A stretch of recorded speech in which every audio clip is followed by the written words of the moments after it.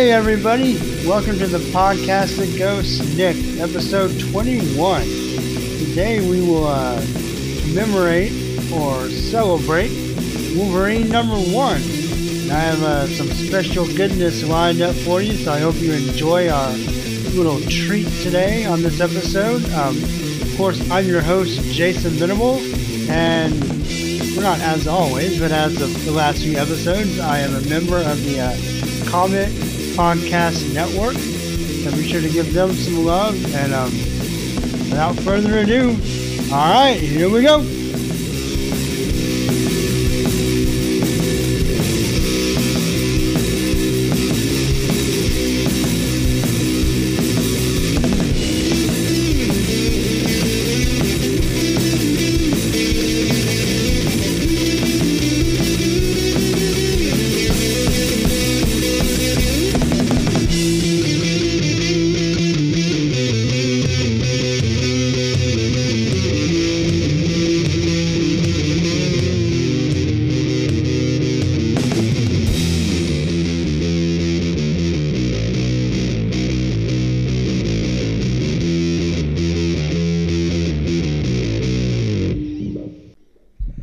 Alright, well, to borrow a phrase from the Sklar Bros, we got some lady energy up in here today. Lady energy. That's right, this podcast got a lot sexier. Of course it did. Indeed. Okay, well, you may hear a new voice on the microphone, and that's because we got a new voice. We're going to go over Wolverine number 1, and of course, I am your regular host, Jason Venable. I also have joining me my fiance, Denise Seibert. Shh, you're not supposed to tell people that. Oh. This strange woman, Denise Seibert, who I picked up on the corner? I can't really say that either. No, please don't say that either. Anyway, say hello, Denise. Hello, Denise. Yeah, this is going to be that kind of episode. We're going to go all airplane. Of course. Don't call me Shirley. Okay, Shirley. No, I said don't. Oh, okay. Shirley. It's going to be a long episode, ladies and gentlemen. I'd just like to note that he's the one that proposed to me and not the other way around. That's true. Anyway, I wanted to get a fresh perspective. Like I said, we're going to cover Wolverine number 1, the latest incarnation for Marvel now. You know, the last regular solo Wolverine series ended a couple of months ago, and here we are with a brand spanking new issue, starting all over. So I wanted to get a fresh perspective on it. We have Denise is kind of a relative newbie to comics. Oh, come on. The cherries aren't even popped. No. So, anyway, yeah, so let's talk about your comics experience or inexperience. You've actually read a comic that I haven't got around to reading yet, which I should have. Blasphemy, yes. And the listeners of this podcast will be disappointed in me for this, but you can be proud of her. So you can take all your disappointment in me and just turn it around and be proud of her. Well, and she has read. What do you read? You've read every issue of Walking Dead. That's correct. Hotness points. That's right. She gets bonus points for that. But that's pretty much the only comic you've really read, right? Yeah, sorry. I'm sort of a monogamous kind of girl. Oh, okay. So you're cheating on The Walking Dead tonight? I am. Floozy. You made me. That's right. I coerced you. Well, obviously that's pretty badass that you read Walking Dead, and I don't. But I'll catch up. I'm gonna get some trades here. Maybe for Christmas that would be a good thing. Is that a hint? It might be it. Anyway, but let's talk about the character at hand. Of course, we're talking about Wolverine number 1. So, what is your exposure / knowledge base for Wolverine? Like, what do you know about him, and how much do you know? Okay, so this is where I'm going to lose my hotness points because the most that I know about Wolverine is very little from the standpoint of the cartoon that was... from the 90s. Correct. And then obviously the movies. Right. Which I have to say, the cartoon Wolverine versus the movie Wolverine, let's just say the cartoon version of Wolverine left me a little bit, he's trying to act hot and he's not really hot, to the movie version where, okay, he is hot. Well, yeah, but they do have Hugh Jackman in the role, so that always helps. Even I, as a perfectly straight guy, would say he's a pretty good looking dude. So you got a man crush? Well, no, he's not Matt Damon. Oh. You know I have a man crush. By the maybe way, the listenership does not know. I kind of have a man crush on Matt Damon. So. Yes, we need to talk after this podcast. I think I need to call off the wedding. Okay. What if I said Ryan Gosling was right behind him? I do. Okay, I personally admit that you kind of look like him. So. Yes. Does that mean you have a crush on yourself? It is. Well, I don't know if I agree with that assessment, but if I did, then it would just fit my narcissism. So, as long as you're not a malignant narcissist, we're fine. Right. Okay. Well, so the cartoon, which I need to see if that's on Netflix or anything. Maybe we can watch that with Ethan, because I haven't watched it since probably 10th grade, so I don't know if it's any good anymore or not. I liked it back in the day. I just remember Wolverine always trying too hard. Right. And also thinking he was hot when he wasn't, because he was a slightly hairy Chewbacca. I wouldn't quite call him a Wookiee. But he's pretty damn close. I think it was my friend Johnny in college used to say he called him the hairy little troll. Yeah, give him a bridge. Yeah. And they don't really talk about it in this issue, but Wolverine's supposed to be kind of short. Like, I think he's 5'5". It's like his file card. Well, they don't have file cards. The G.I. Joe had file cards. But I guess his dossier height is listed at 5'5". So, he is kind of... He's almost as tall as me. Yeah. And so, he's taller than you, babe. Everybody's taller than me. And artists draw him differently. Some people really accentuate his shortness, and some people just draw him more normal. But anyway, all right. So anything else you'd like to say about Wolverine before you read this issue? Or does that pretty much cover it? That pretty much covers it. Okay. Well, that said, let's dive right in. We have Wolverine #1. Let's go to the credits here, flip a few pages. It is written by Paul Cornell. And, of course, you may know him from DC. He did some Superman stuff, particularly a pretty solid run on Action Comics, even though that mostly focused on Lex Luthor, but, whatever. Alan Davis is a penciler. Of course, he's one of the big guns at Marvel.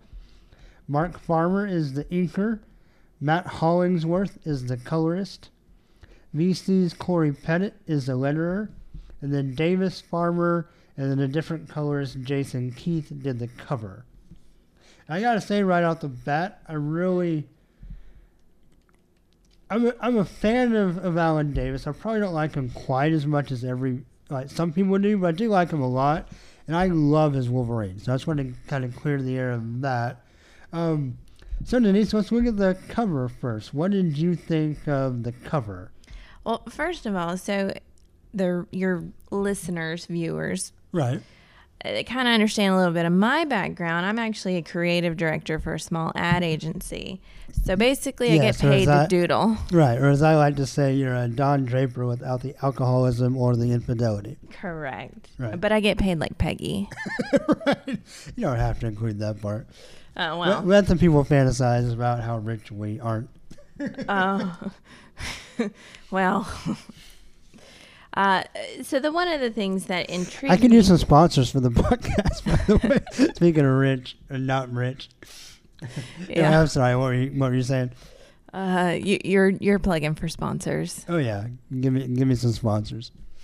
Well, let's see. We like beer. Shiner would be a great sponsor, and Cupcake wine. Okay, Cupcake wine or any wine. Any wine works. Maybe not Boone's. Unless Boone's is listening and they want to sponsor, then I'll take that. But we'll just put them at the bottom of the podcast list. Yeah. But so basically, one of the things I found interesting about the cover is if you look at it, it's all primary colors. Right. Which, from an art perspective, you got to know your shit to pull that off without looking Baby Einstein. Right.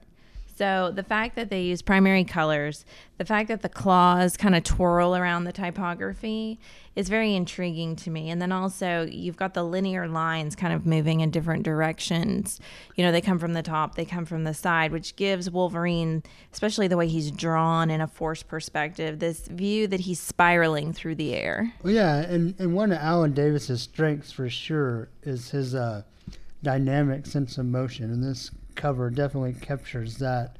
When you say talking about the primary colors, I feel like the use of shadow and shading really kind of makes that pop. It's interesting because, yes, it does make it pop. But what I also find is how his colors fade. Down to his legs, yeah. Yes. I was just thinking about that, actually. Which is interesting because, you know, if you're actually taking a photograph of someone and if you've got your f-stop and your aperture just right, your colors will fade as you get further away from your subject. Okay, cool. So it's interesting how he kind of took all these principles of forced perspective photography and whatnot and kind of melded them together. Right. Awesome. Well, I mean, Alan Davis he's been doing this a long time, so he's a seasoned veteran. I'm sure he knows his stuff. So I'm sure all of that was intentional. Now, I do find one thing interesting on the cover is how big the number 1 is. And maybe that's just because reading Walking Dead, their numbers are very tiny up in the corner. Right. They don't make a big deal of what issue it is. Well, and you won't see that on all comics. I think this is kind of trying to call attention to where we are. Like, you'll see it, like number 1s, you'll see it a lot. Like 50, any issue that ends in 100, like 100, 200, etc. They're going to call attention to the numbering. They call those like anniversary issues. So I think this is just a way to call out, you know, hey, Wolverine number 1 is ready. As long as they're not trying to, you know, overcompensate. Like in Texas, you know, the bigger the belt buckle. Everything's bigger in Texas. Of course it is. That's what they want you to think. No. Just because you're a transplant. I am a transplant, but hey, what can I say? That's right. Okay, well, hey, so before we dive into the issue, you know, since you aren't super familiar with the character and you don't read a lot of comics, let's say though you went to the store and you wanted to try a comic book, but you didn't really know what to try. If you saw this cover on this shelf with no history with the character, would this cover in and of itself catch your eye? Would it intrigue me? Would it intrigue you? Would it make you want to pick it up and look through it? I think so, just because it's a dynamic. There is a lot of action going on. I do, as an artist myself, find it really interesting how he was able to use the primary colors without... If I pointed this out to someone else, hey, he used primary colors, your first inclination would be, what? Really? So the fact that he pulled this off, yes, it makes me want to read it, especially being a number 1. I'm curious to see, you know, my only, so to speak, experience with a number 1 comic was the Walking Dead comic, which, you know, set things up very well. So I'd be very curious to see, how are they setting this up? Where is this taking off? Where is this jumping off from? Okay. Well, let's see where we jump off from. Let's dive into the issue, shall we? Let's do it.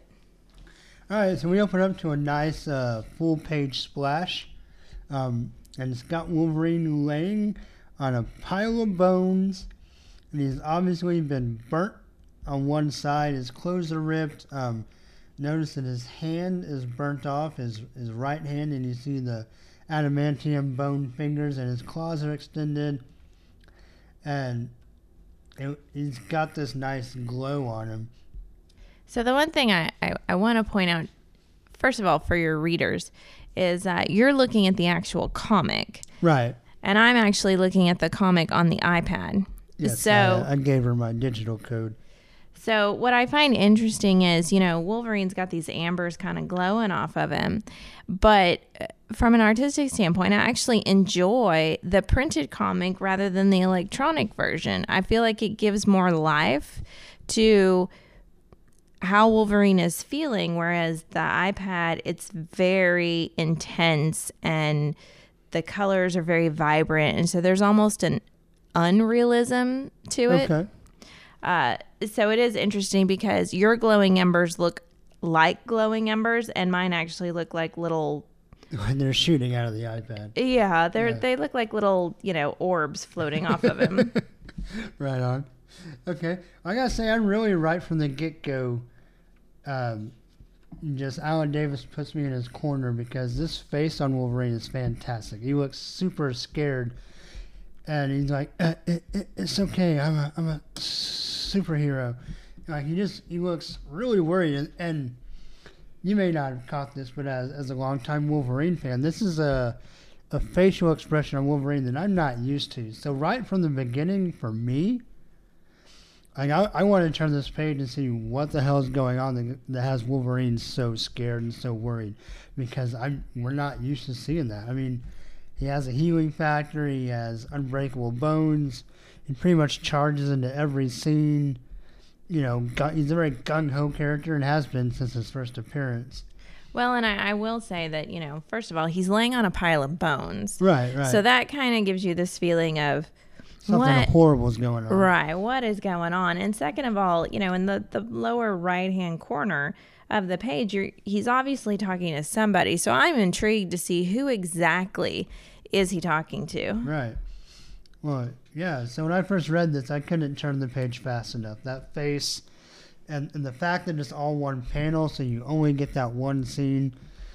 Yeah, I was like, all right, let's get in it. And so we do turn the page. And we see a kid, and he looks kind of nervous. He's like, Dad was going to get me some new sneakers. And Wolverine's like, I need you to try something. It's very important. Okay, so let me just interject my own sort of artistic, colorist point of view. Yeah, go for it. So it's intriguing because while Wolverine looks very concerned about this child, and the child sort of has a very worried look on his face, I don't trust this kid as far as I can throw him. First of all, he's got a green sweatshirt on, and the shirt underneath is kind of this purpley hue. Okay. Which anyone who studied art or knows anything about color theory would know that when you mix green and purple together, that's sort of the color of mischief, evil. Okay, so like the Joker or the Green Goblin. Exactly. Both purple and green for a comic reference for my fans. Right. And if you think about Halloween, Frankenstein is green. Dracula usually has a purple cape, so. Okay. And the Count was purple. Well, the Count, that's in Sesame Street, babe. He's evil, right? One. Two. No, just so. And the fact that the way the kid's kind of standing, he seems nervous, but I just don't trust him. I know that I should feel empathetic to the kid because obviously something's going on, and Wolverine asks him to do something that's kind of horrible in and of itself. Right, yeah, I was about to get to that. But I was going to say, you, with your kind of interpretation of his design and color, were tipped off to something that completely went over my head, because I was so, and we're about to talk about what Wolverine asked him to do, I was so concerned about that I had no suspicion of the kid at all. Like, all I could think about was putting myself as a soon-to-be parent in those shoes and thinking, what is so wrong that Wolverine's about to ask this kid? And what Wolverine asked him to do is Wolverine asked the kid to hide under the skeletons and pretend like he's dead, which nobody in any, obviously this is comic books, so the circumstances are never quote-unquote normal, but even in the world of comics, you're not going to ask a kid to hide under decaying skeletons and pretend they're dead unless something is just massively horrible going on.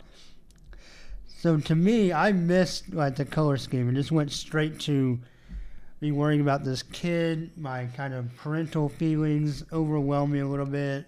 I just got really concerned and really worried about what was going on. Was something really bad about to happen to this kid? I missed, I guess, kind of what you were hinting at and what will kind of play out through the story, because I was so concerned with the situation and with Wolverine's facial expressions that I couldn't see what you saw. Well, and I will say the colorist, again, did an amazing job by using the two colors that sort of should signal something is wrong. Right. But in a very sort of muted palette. So it's not in your face, hey, check out the kid, something's up with him.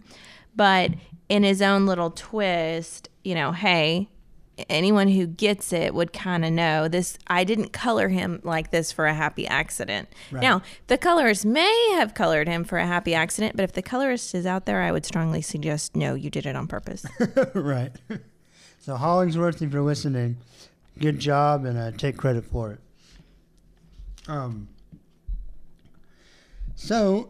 And we get this nice scene of the kid turning around, and Wolverine's explaining his healing factor to him. He says, I heal real fast. In a few minutes, I'll be able to help. Then we get an off-panel Alex, so we find out the kid's name.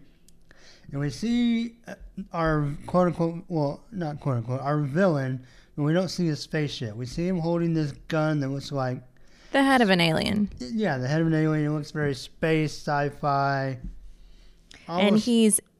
insectish, and he's basically disintegrating this guy, or this person.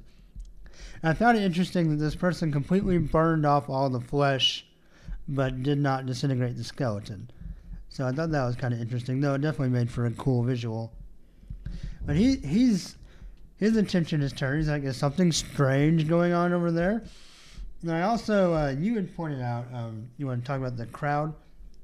I do find it interesting. They're sort of glowing. They've got little energy bands, I guess would be a right word. Wolverine calls them later. Yeah, they sort of have these glow in the dark little bands, and they're all very much terrified as to what is going on. Right. But what I do find interesting in all of this is, Wolverine does sort of, for anyone who has never read his comic, by saying I heal fast, he is giving you a little bit of background. Right, a quick synopsis of what he can do. Right, of at least one of his power sets. So even if you haven't read it before, okay, well that's kind of make a mental check note of this is, all right, Wolverine has a healing factor. Yeah. If you don't know if that's what it's called or not, you kind of get the gist.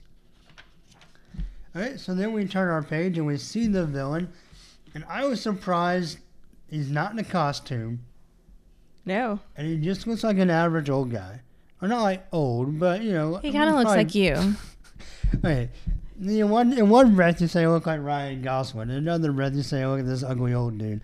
Well, it's the hairline. Yes, I am prematurely bald.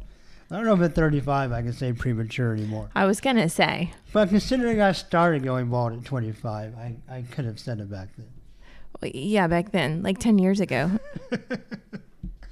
Anyway, I was just really shocked at how plain this guy was. And here he is holding this super... He does kind of look like the neighbor next door. Yes. The one that borrows your... salesman, maybe. No, he's the guy that borrows your lawnmower and never gives it back. Or gives it back empty. Yeah, he doesn't refill the gas. Actually, you know who he looks like? Who? So for those of you out there who watch King of the Hill, he looks like Dale Gribble. Not quite as country, but yes. Yes, give him a bigger belt buckle and a cigarette, and you're there. Right, and a hat. I didn't catch that, but yeah. So he looks like he's from Garland. Arlen, not Garland. Arlen. Yeah, whatever. All right, awesome. So, anyway, he's perplexed because he walks over to Wolverine. Of course, the kid looks shocked, and he's like, still alive and actually healing. And the kid's like, Dad? He goes, didn't think that was possible with these. So he has some kind of knowledge of the gun. And Wolverine, in classic Wolverine kind of sarcasm and smartass, says, cool looking gun, pal. Where'd you get it? As he's laying and can't get up. But he's still talking smack. So let's just piss off the guy with the weapon that we don't really know what it does other than incinerate you. Well, when you know you can kind of bounce back from anything, it gives you a certain confidence. And I think, so even though Wolverine's laying on the ground and can't get up, he can still act tough. Right. So anyway, the guy muses over how heavy his bones are and how unique he is. And Wolverine's still confident too. He's like, well, aren't I just fascinating? He's like, indeed you are. Then he tries to, I guess, suffocate him or smother his face. Or you had thought something else. You thought he was... I thought he was trying to bash his skull in. Okay. Like, can we actually, it's almost like in Walking Dead. Can we cut the head off and does it still live, or do you need to take out the brain? Okay, so he's trying to give him an aneurysm. But in a very nicely drawn panel, Wolverine tries to bite his hand. He's like, and this one bites. And he's got a nice 5 o'clock shadow. Oh, always, yeah. He's animalistic. His hair grows really fast. So then the guy kind of like, all right, so now... And then we get a weird panel where he kind of looks confused. He's like, oh, that doesn't make sense. Why? And he kind of starts to walk off. And so I don't really know what's going on here. But so my take on this was that there's sort of a hidden dialogue we're not seeing.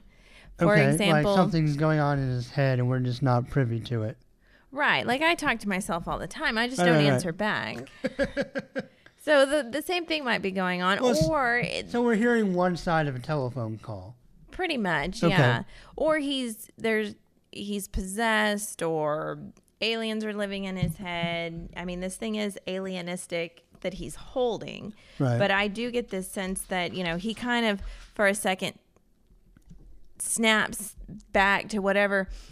He's sort of possessed, snaps back to what's going on, and then whatever has a hold of him brings back to, hey, guess what? We need to incinerate people. It's playtime. Well, I didn't really catch that at all, but I like that theory a lot. Let's keep that in mind as we go through the book, because I think that may clarify some things down the line.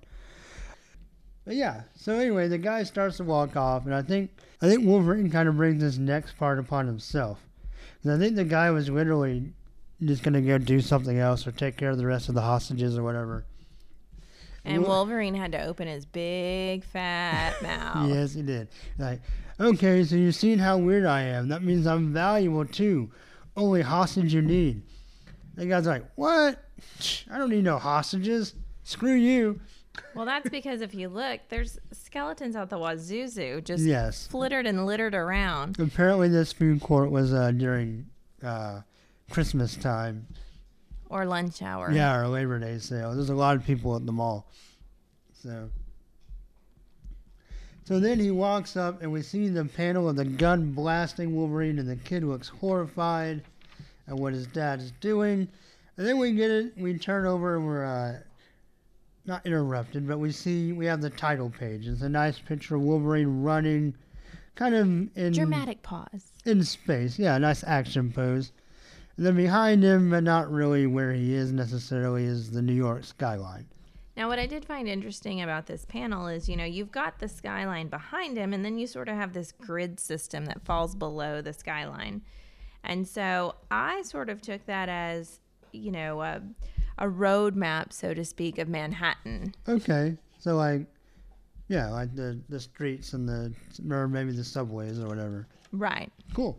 Yeah, that's interesting. The other thing that I found interesting is the name of this is called Hunting Season Part 1 of 4. Yes. So my first question was, A, what is he hunting? And B, is he the one being hunted? We will see. Good question. See, you're getting the hang of this comic thing. I've read 100 and something episodes of Walking Dead. All right, so then we flip outside, and the NYPD is there, and they've taped off the area, and they're getting the hostage negotiator ready. But this guy doesn't really want to talk, and so he just blasts a guy while they're on the phone. I thought it was interesting because we have like the people's ashes raining down, and on the kid. The kid's crying, and not to give it the same gravity, but it kind of reminded me of Schindler's List. With the kind of ashes kind of snow down on the camp. And so we kind of have like the bits of these people kind of falling down, and just the kids really disturbed. Well, and what I find interesting about this panel is it also gives you a little insight to whatever this weapon is that he has. Right. Because he's obviously, there's 3 people lined up, and he's blasting one of them. And yet the other 2 people who are side by side of the person being blasted are within close proximity. I would have to say less than 3 feet. Right. And yet they're not being burned or injured in any way. No, they're completely freaked out. Right. Which, I mean, the person in between you just turned into a skeleton, so obviously you would. So, but it's intriguing, you know, if they're not being burnt or getting a nice sunburn without the... It's obviously a very focused weapon with a very small blast radius. Now, I'm curious about the smell. It smells horrible. Well, just like it does in Walking Dead. Yeah, but I mean, like, for those women out there who've accidentally burned their hair on a flat iron or a curling iron, we all know how horrific that smells. So can you imagine just burning flesh and hair? Gross. Or maybe they were bald, so it doesn't smell as bad. I don't know. Did we see these people earlier?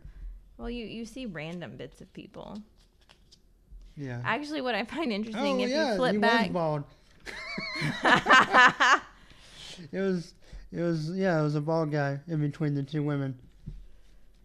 We have two scenes of the hostages, and it's the same guy in between those two girls both times. Well, and there's two bald guys, so... All right, so no burning hair. No burning hair. Anyway, so then we have a scene of Black and the ashes falling down, and we see a skull. I thought it was really cool that the jaw was broken. Then we see Nate. We get our first shot of naked Wolverine. He's going to crawl out of the skeletons very slowly. Now, as he's starting to heal from complete disintegration. I will say what I found intriguing is that, you know, you've got the two little skinny panels off to the left-hand side before you get the full view of Wolverine. And I kind of took that as that's Wolverine's sort of line of sight. This is what he's seeing as he's sort of coming to. Oh, so you took it as his vision was black. Yes. And then it kind of blurred into that. Well, and yeah, that skull is right in front of his face as he's crawling out. And if you look at the perspective, the bones are kind of right there, curving along it, or the ones right in the bottom of that panel. Yep. So almost like you see what it looks sees. like as his eyes heal and kind of knit themselves back together. That's really cool. I didn't necessarily read it that way. That's a great insight. Thank you. That's because I'm brilliant. That's right. That's why you're marrying me. That's right. But yeah, so that's really cool. So we see Wolverine's eyes kind of rewire themselves and kind of fade in from the black. Now, what I find interesting is, and I want to look at your comic real quick. Yeah, the way Wolverine is drawn, his eyes almost look like they're glowing like an animal. See, I always thought of him almost like just the whites of the eyes. Like he was so focused and so like primal that his eyes were kind of gone. I know that doesn't really happen, but that happens in kind of an artistic way. When people's minds are gone, they kind of show that by all white eyes or all solid color eyes. So to me, this kind of shows us that Wolverine is kind of, I don't know, on the edge of losing his cool. Well, that and also his pose is very animal-like. Yes. Like he's about to strike, you know, a cat slithering through the Getty. But so that's why I kind of took it as the reflection of light on an eye to be more animalistic. Right, okay. Oh, so like when you see a cat at night or something like that. Okay, cool, gotcha. So anyway, he's kind of creeping up on the guy. The guy's still talking to the police on the phone, and he decides to up the ante, and he points the space gun at his own son. And he tells the police officer he's going to kill his son, and there's nothing to talk about. Now, what I find interesting is in the panel, he's only got theoretically 2.5 victims left because he's got the two women and he's got Wolverine. But up until this point, he kind of had more. So he's been on a shooting frenzy. Yes. And I'm trying to flip it ahead real fast and see if we see any other victims at all. And we do not. So yeah, apparently they are the only two left. So anyway, we see Wolverine kind of crouching up. He's getting healed. And when he hears the guy talk about killing his own son, he kind of closes his eyes in remorse. I kind of took that panel, and I love that panel. I love Alan Davis's facial expression. Like Wolverine's like, he just can't, like he's lost faith in humanity kind of face. Like And Wolverine's seen a lot, and he's probably had that face multiple times. But here he is, this guy's about to disintegrate his own son, and he just can't really believe this is happening. I kind of took it in sort of an opposite direction. I took it as, Wolverine has surveyed the situation and then realizes I have no other way to fix it except to take down this kid's dad. And so it's sort of that remorseful, okay, I've got to take down the kid's dad. This kid's not going to be happy with me after the fact, but you know what? We got to do this thing. Okay, but then on the last panel of the page, we see him make his decision. His mind is made up, and we get our first snikt of this new series. And Wolverine kind of opens his eyes and grits his teeth. I thought it was funny because I didn't notice this the last time we talked about it or read, but he makes his decision and pops his claws at the same time the bad guy says, it's time to get this over with. Almost like he's like, yeah, I agree, it's time. Yeah. He's like, snikt, and he's gonna... You're going down. Yeah. Then he jumps out of the bones, and then a couple of bones luckily trail behind, and we get a nice run, and he catches the guy off surprise, and his claws are popped. Yeah, there's great bone placement yes, in this scene. Very Austin Powers-ish, as the bone covers up his bone. And I do have to say, I find it interesting that the bones start off smaller and get bigger as they go across the page. Right. But it's very, the bone is very well placed, this rib. But he catches the guy by surprise completely. And we see how angry he looks, and he's going at the dad, no question about it. The guy tried to get off a last shot. It kind of hits Wolverine in the side, but doesn't hit him square on. Now, what I do love about this is, up until this point, and even after it, I believe, all the typography that sits inside the speech bubbles stays inside the speech bubble, right, except for the top drawing. Yeah, Wolverine it's yells. Coming out. It busts right out the bubble. And it's an interesting way of giving more power and more voice to what Wolverine is doing. Right. And even as a long-time reader, it could vary on whether the artist or the letterer is responsible for that particular panel. So I give them both kudos, whoever or if both kind of decided on together, however that worked. Very good job. Very enjoyable. And definitely enhanced the panel.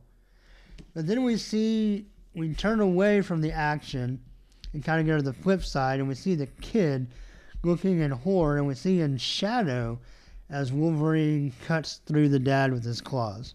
I like that panel because it's very Alfred Hitchcock. Yes, yeah, it is. It's very your imagination is allowed to fly, especially the kid's looking in horror and it seems to be like bits of flesh or blood is. Well, there's definitely blood splattering towards him. I don't know if it lands on him or not. And of course, there's no comics code anymore, though there used to be.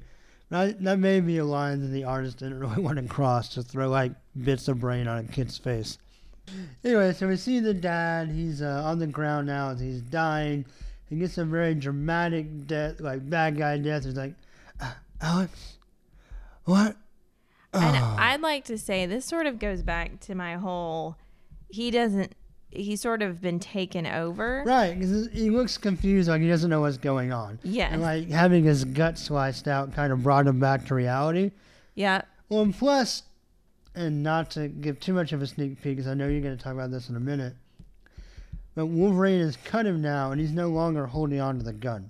Correct. Okay, so just, if you're listening or reading along in the comic, just note that as he's confused and dying, he has let go of the gun.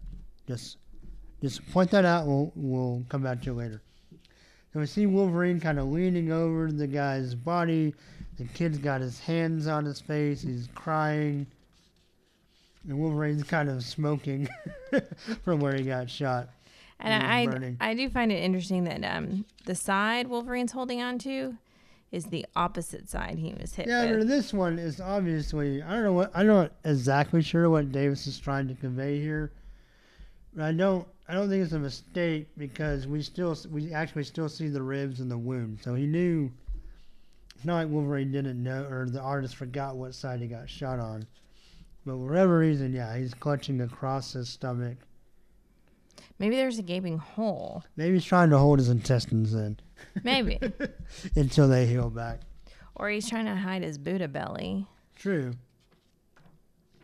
Although I think Wolverine's like -% body fat. Probably, yeah.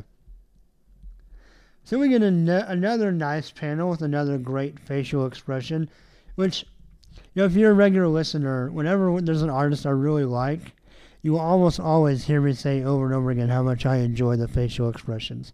Because to me, in comic books, there's kind of two things that make a great artist. It's facial expressions and action.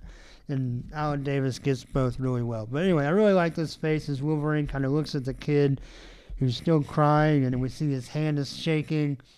He's like, Alex, I had no choice. Like, he's really worried that he just had, not only that he had to kill this kid's dad, which is bad enough, taking away his father, but he was forced to do it right in front of his eyes. And so Wolverine obviously feels very guilty about it. And he tells Alex not to look. He says, you think you want to see this, but you don't. Now, I will say the center panel on this page, I love the way it's drawn. Yes. Because it gives a lot of drama to what's going on. Yeah, and what she's talking about is there's a use of the shadow, where you see the guy's hand and head, the dad, and you see Wolverine kneeling and putting his hand on the kid's shoulder, and they're all in shadow. And we have our two remaining hostages in shadow, but their constraints are still glowing yellow.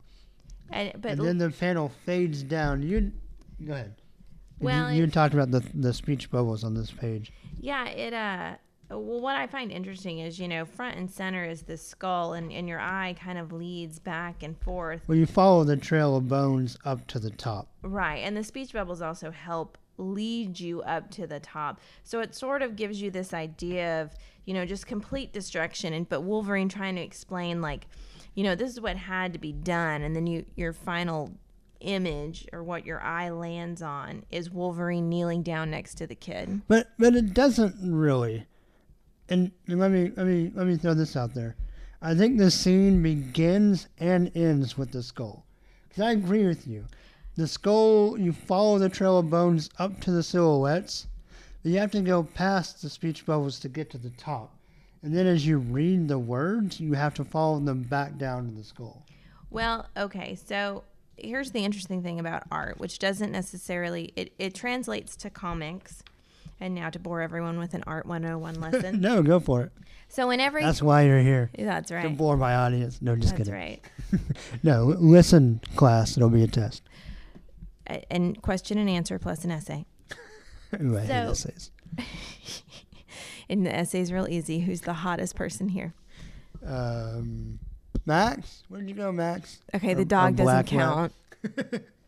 Anyway. So in art, your eye automatically travels in a certain direction. And depending on how you draw things, how things go off the page. If the artist is good. Right. Yeah. Directs the eye to flow. A good artist, depending on what they're trying to get at, has your eye continue to flow throughout the piece. Now, when it comes to comics, it's a little bit harder because your eye immediately wants to read something instead of looking at it. So if you kind of blurred your vision a little bit and tried not to read, your eye is going to start at the main skull at the bottom. Right, yes. And then because you have the speech bubbles, it's white. And everything that's considered white comes to the forefront. Everything that's black goes to the back. So your eye travels up the speech bubbles till it gets to Wolverine, and then it jumps to the people that are tied in bonds because it's now the brightest thing. Right. And then your eye immediately drops back down to the skull. So if I had to take a guess before anybody actually read the page, that's the movement their eye does before they read it. That part, right. All I was saying is kind of adding on to the end of that is the words bring you back down, which to me is very symbolic of the whole situation. This whole scene starts and ends with the death and destruction. Yes. So I wasn't disagreeing with you. I was just yes, kind you of... were. No, I was amending it. No, that's not right. Appending? Do we need a glossary? No, forget it. Look it up or Google it if you don't like what I'm saying. Just agree with me. I was adding to what you had to say. Mm-hmm. Just agree with me. Ignore everything he says. So then we get a very interesting. Yes, ignore everything I say. That's why you're listening to the podcast. Ignore the man behind the curtain. Only focus on me. Right. Anyway, so we end this page with a panel of Wolverine closing his eyes and looking down. He had just told the kid, he's trying to console the kid. He's like, I know you're freaking out, but help's on the way. And whatever this happened it wasn't your dad. Something happened to your dad that made him act differently, but it wasn't him. Then he looks down and closes his eyes and says, a father doesn't try to kill his own son. So this was intriguing to me, especially being someone who has never read a Wolverine comic or knows anything about the character other than what's in, Hugh Jackman's version of him. I felt like he was trying to pinpoint on something had happened in his past, but I was left a little flat. Okay. Because I felt like they were trying to say, hey, guess what? Something happened, but yeah, we're just not going to tell you. Well, I'm actually kind of glad they didn't, but we'll talk about that kind of at the end of the issue. But you're spot on. Wolverine actually had to, at the end of a series that is also starting over with the new #1, but at the end of the last version of Uncanny X-Force, Wolverine was forced to kill his own son, kind of as a drastic last-ditch situation. And he's had a lot of regret about it. In fact, you've heard me talk about in reviewing Uncanny Avengers, that's already come up a couple of times in the new Marvel Now series, because he's already talked to, there is that scene in Uncanny Avengers that I talked about where there's a character that's working for the Red Skull, and his power is to make people believe they're living their worst nightmare. And of course he tries to turn his power on Wolverine, and Wolverine kind of just breaks through it and stabs him and says, I killed my own son. I've seen him choking his own pool of blood. I've lived my worst nightmare. You can't show me anything worse than that. So he's a badass. Yeah, pretty much. And so anyway, but what happened is he had a woman he spent some time in Japan, and he had a one-night stand? No, it wasn't a one-night stand. He shacked up with this woman for a while. So he didn't make her an honest woman? No, I don't know. Did he buy her flowers, bring her candy? There is at least one scene where he gives her flowers, yes. I don't know about the candy. Was it their anniversary? I don't know. Well, I mean... Anyway, he's in Japan and he has a girlfriend. And for whatever... obviously didn't wear a condom. Oh, no, he has a healing factor. You can't get STDs, so why worry about it, right? Oh, good call. Yeah. Plus, we discerned that for sure during Giant Size X-Men #1, where Wolverine fights off a bunch of giant crabs. All right, and at that point... Anyway, so he's in Japan, and he has a son, but he has to leave before he knows the woman was pregnant. I don't remember the exact circumstance. I'd have to go back and read it. But he leaves, and then his girlfriend has a baby, but he doesn't know about it.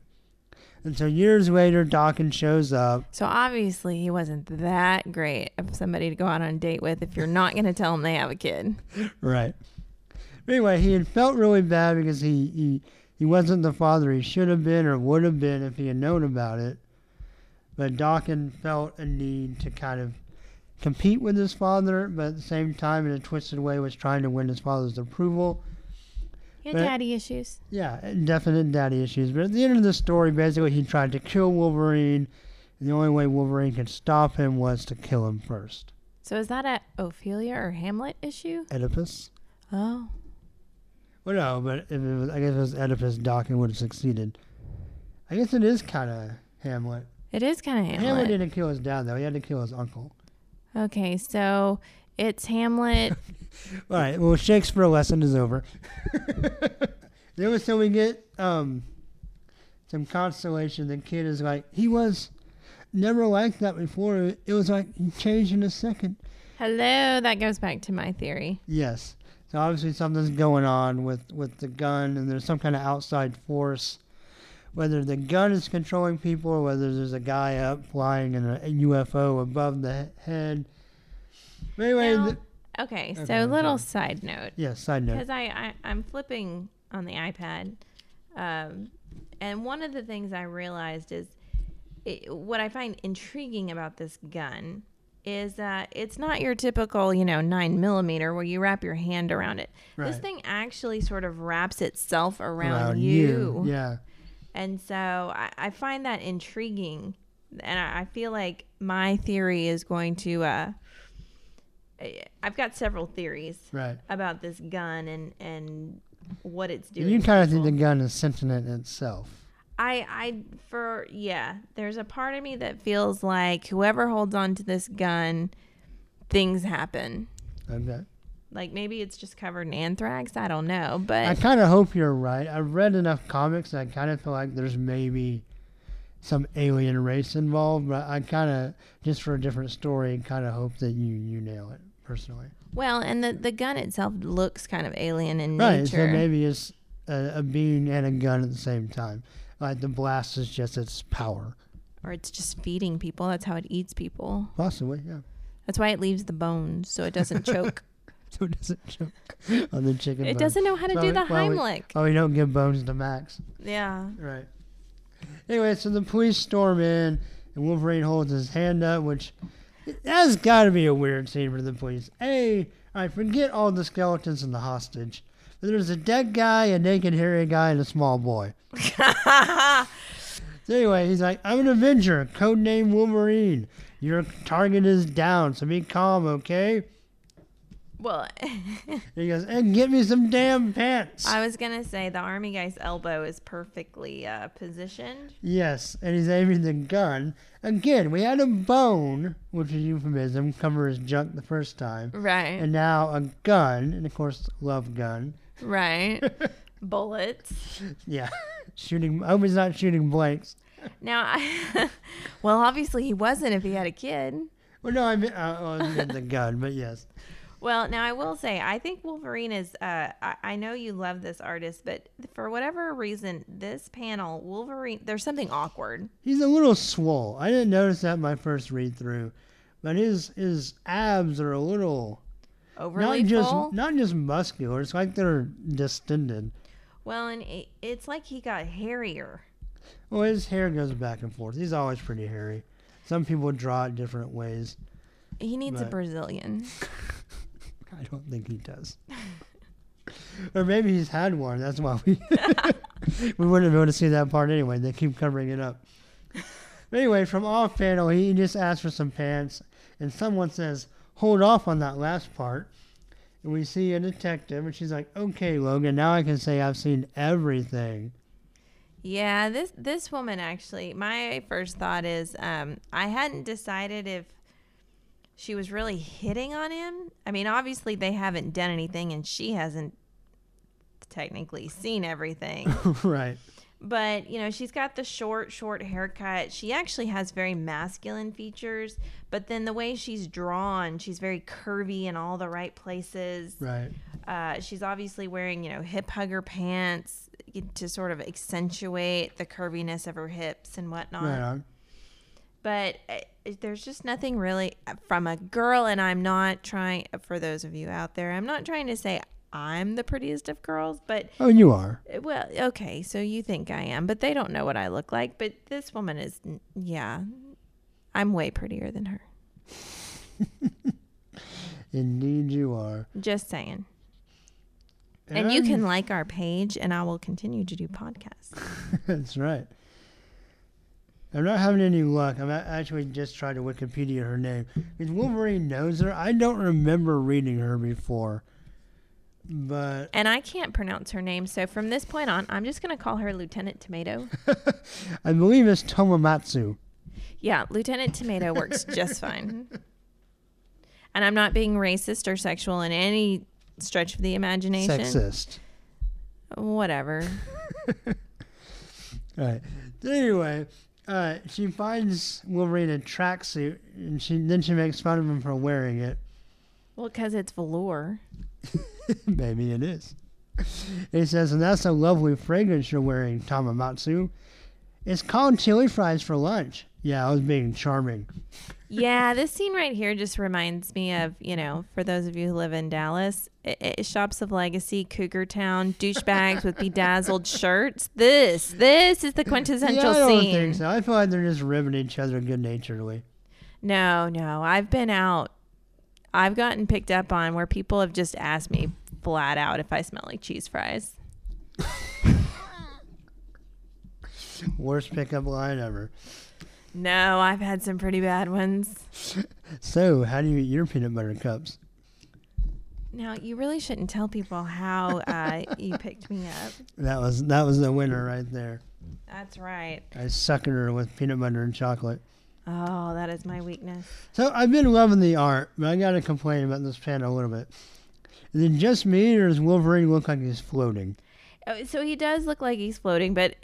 you know what? I have to disagree. I actually like the way this panel is drawn, partially because, when I shoot photography, and when I do, I like to shoot things on an awkward angle just to give an interesting flair. Yeah, to the angle's fine, but he does look. It over accentuates his hobbit feet, and he's got a weird toenail. I mean, there's a lot of weird things going on with it. And why is he barefoot? They had no problem pulling a tracksuit off the clearance rack, and believe me, that was on clearance, so it's 75% off. Yeah, but they couldn't find him a pair of shoes somewhere. Well, okay, so let's think about this. Wolverine's what? You said 5'5"? Right. So what? He's probably got girly feet. I don't know. Girly wide feet. Really wide. He wears a 9 wide. That's what shoe size I wear. Shut up. So maybe they couldn't find it. Maybe the only shoe size they could find was a woman's shoe. I don't think so. I think they just decided they were too cheap to comp him some shoes. They could write off the $5 tracksuit, but not the Nikes. They could have got him nurse's shoes. I also think it's weird because you can verify this or disagree with it or whatever. But in comic books, like one of the things they talk about as artists, is the feet are like the hardest thing to draw. So the fact that they decided to leave Wolverine barefoot for the rest of the issue, I thought was an interesting choice artistically. Well, but it would have been a lot easier to draw a pair of shoes on him. I will say, feet and hands are the hardest part to draw on the human body. In my figure drawing class, I would sort of omit those parts. I just make the boobs bigger. I remember when I tried to draw a comic book in high school that I just kind of made up, and I always had a lot of trouble with feet and hands too, so that makes sense. They're not the easiest things to draw. You really need to spend a lot of time on them just to make them look right. So then we find out who the perp was. He was Robert Gregson, age 41, so we were close on the age. Mm-hmm. And I gotta say, I was pretty right. He was a real estate agent. I had said salesman. That's pretty close. Yeah, they're just as swarmy. Yeah. I'm sorry for all of you out there who sell real estate. Yeah, no offense. There's some good ones out there. There are. But anyway, the important thing to note is he had no record and no prior mental illness. Interesting. Yeah, so obviously the bad guy, if he's been a bad guy, he stayed under the radar. But I'm of the ilk that he was not anything. I'm going back to my theory. I think he just sold houses and then something happened. But then Officer Tomato asked, I got you going. Yep. If Wolverine's ever seen a weapon like that before.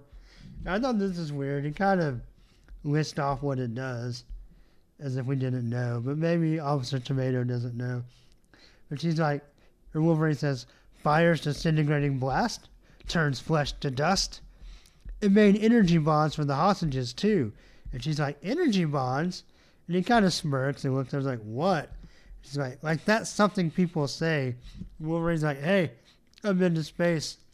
So, two things. One, I want everyone to realize that the gun that up until this point had been glowing is no longer glowing. Yes, obviously activated by human contact. Or maybe any race or species. Or maybe the gun that got knocked out. I mean, if the gun itself is an alien being or controls people, then it's...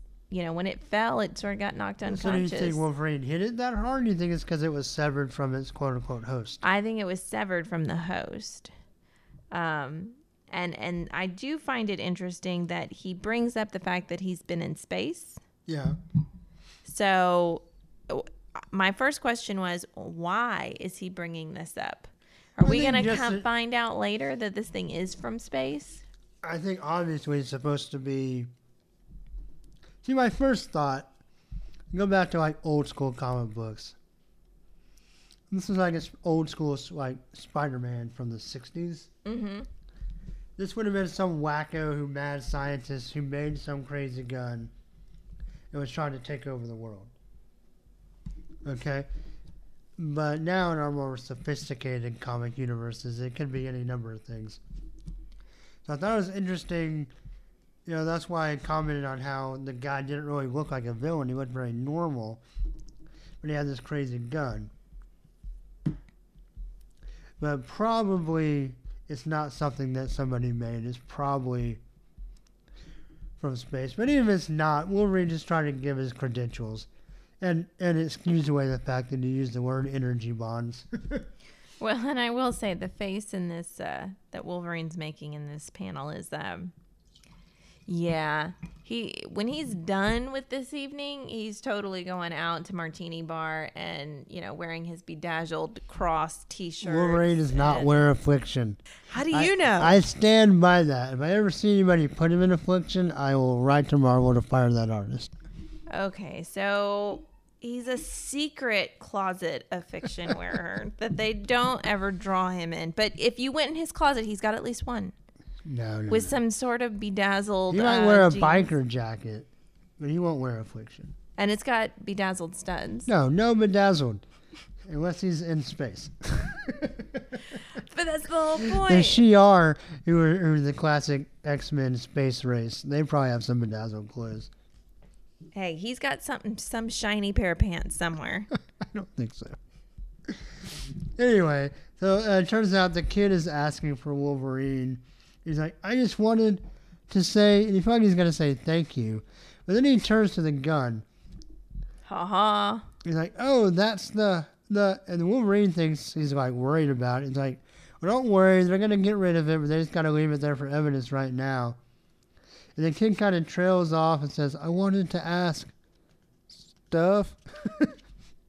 Wolverine leans in close and he's kind of trying to be compassionate. He's like, you ask me whatever you want, which is very, as a Wolverine fan, very un-Wolverine.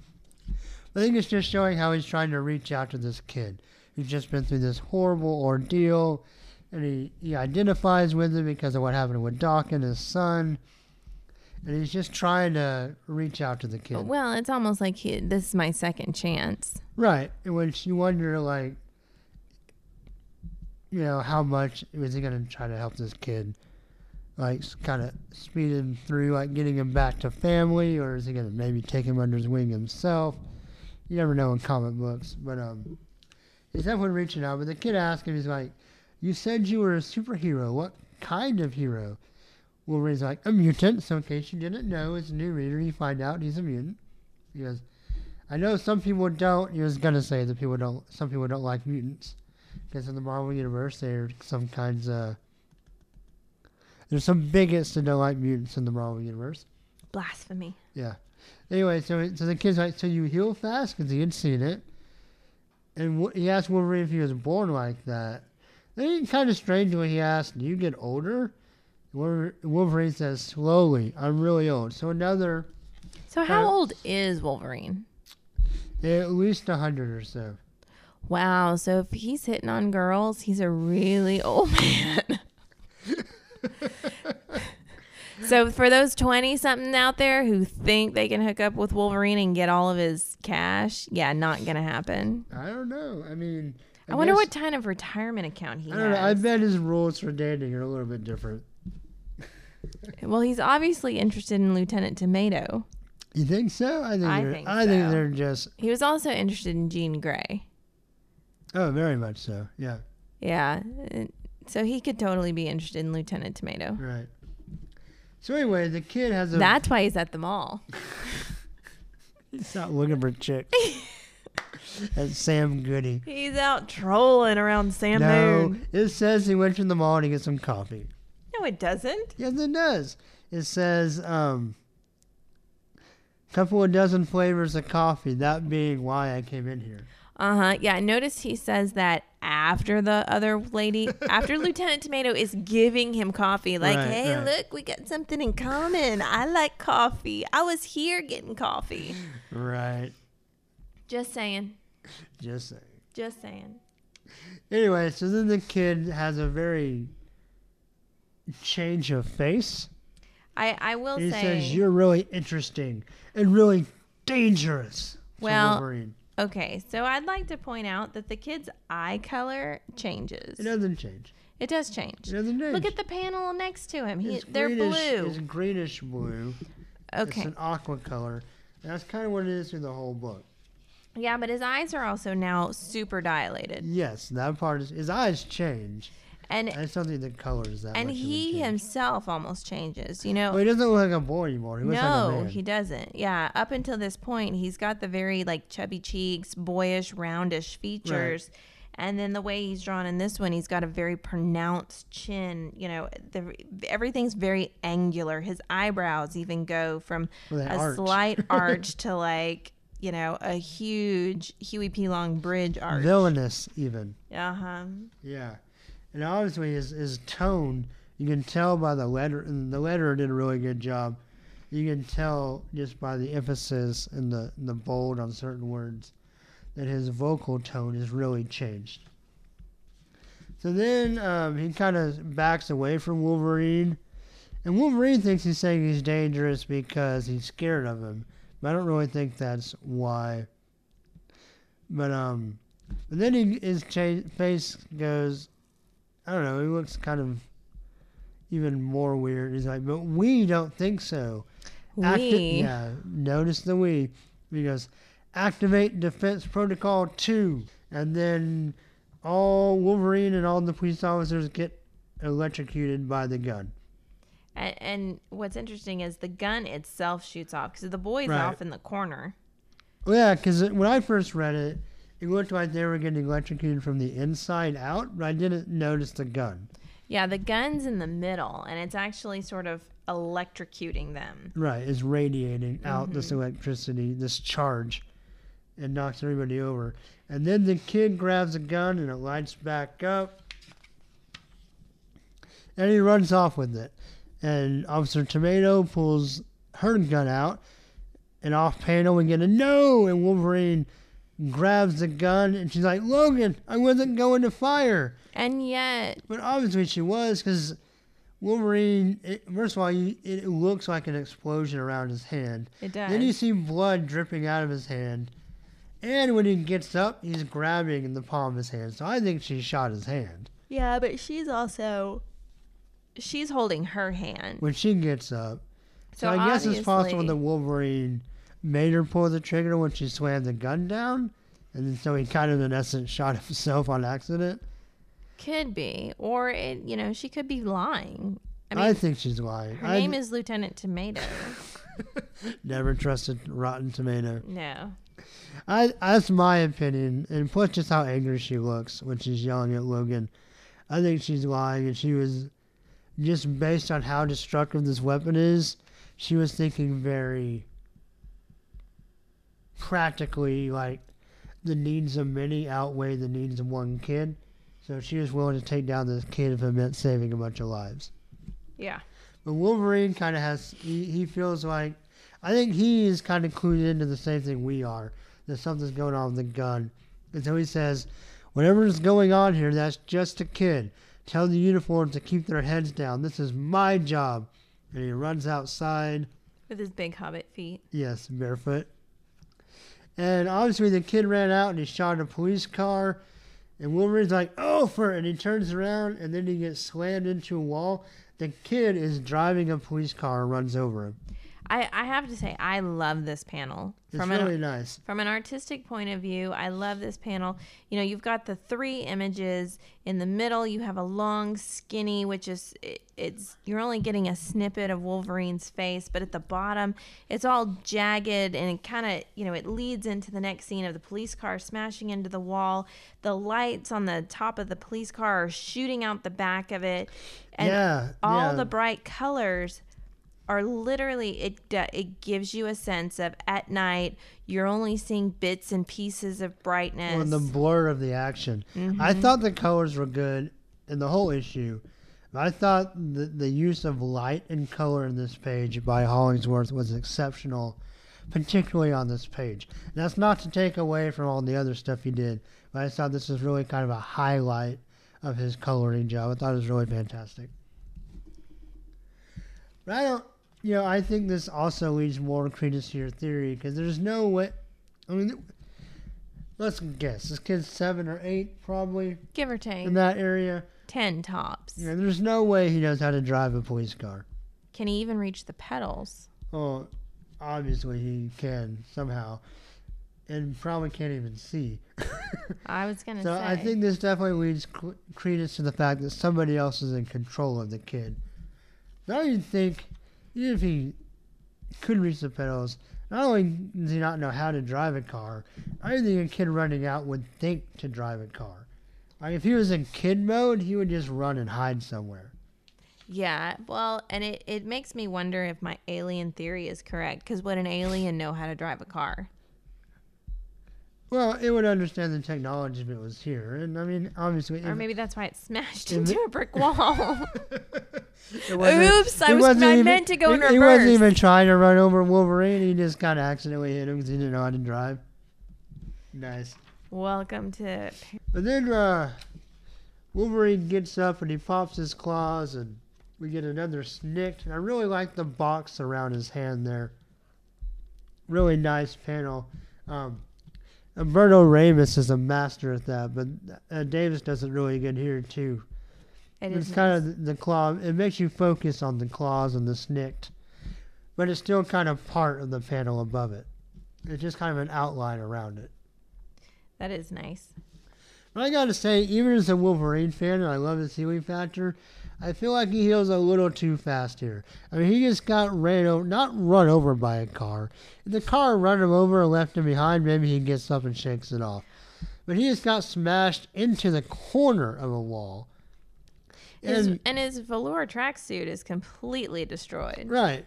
But he not only heals, he's strong enough to pick the car up and make the kid shoot in the air. I don't know. I feel like at the very least, like, his gut should be falling out or something. But it's like he's not even really hurt. Well, and he's halfway into the car. Right. So I feel like the healing factor was a little accelerated in this part. But I kind of get it from the storytelling point, because at this point the story's kind of moving along. But yeah, it was a little fast for my taste. Then the kid dives out of the car and shoots the car and blows it up. Which I'm assuming Wolverine's still on the hood when he does this. Then he runs off and typical NYPD, right? There's a police car with a door open. A car keys in it? Yeah, which makes sense because, you saw the opening scene from The Walking Dead. If the police are there in the standoff, they use the door as a shield and they lean over the door. But here, all the officers are already across the parking lot. And the door's still open. You also look at it, they're using the police car as a barrier, because the police tape is actually, it looks like it's tied to the rearview mirror. Right, yes, it is. So, they may have been using it as a barrier and left the door open in case they needed to move the barrier. Possibly. But regardless, the kid jumps in and he drives off. Yeah, I gotta say again, it looks to me like the police officers are shooting at the car. Well, yeah, they've decided whether the kid's 10 or whatnot, they're going to take him down. Right. So then Officer Tomato runs over and asks Wolverine if he's okay, and he says physically as he starts climbing out of the wreckage. And then we get to the only panel I don't like. Just art-wise. I actually kind of like the dialogue. But Wolverine looks very strange. He looks like a Neanderthal. He does look like a Neanderthal, and he doesn't look like Wolverine. No. He actually looks like a completely different person. Yeah, from every other panel in the book. So yeah. Definitely my least favorite artistic panel. I think it's his eyebrows. Well, yeah, and it's the angle of his face, and then the fact that I feel like part of his face is coming outside of the angle. Yes. Like it's not consistent perspective-wise. Yes. I think they were trying to use his brooding brow as a... Well, I agree, but I feel like they captured the brooding earlier in the book and did a much better job of it. Anyway. So maybe they drank a little too much by the time they got to the end. It's the end of the book. He's like, oh, damn it, gotta finish this by the deadline. But anyway, he tells the police, he goes, I want you to call a place called Guernica on West 4th. Tell Max I'm coming for the Wolverine uniform I keep behind the bar. Okay, can I just say, like, what kind of relationship does he have with this bartender that he's just leaving an X-Men uniform behind? Well, either, all right, Wolverine drinks a lot. Well, yeah, a characteristic. So what? He's got profit sharing in the bar? Well, either he has enough bars that he goes to that he buys enough beer. Because remember, with his healing factor, it takes him a long time to get drunk. Okay, so, but is this kind of like back behind the bar in like a container store container with Wolverine written across it? Or is this like an Applebee's where it's in a frame hanging up? I think he has a cubby and it's got Wolverine taped to the top. But I like the idea of it on a frame because it'd be autographed. It'd be like, to Max and Guernica, best drinks in town.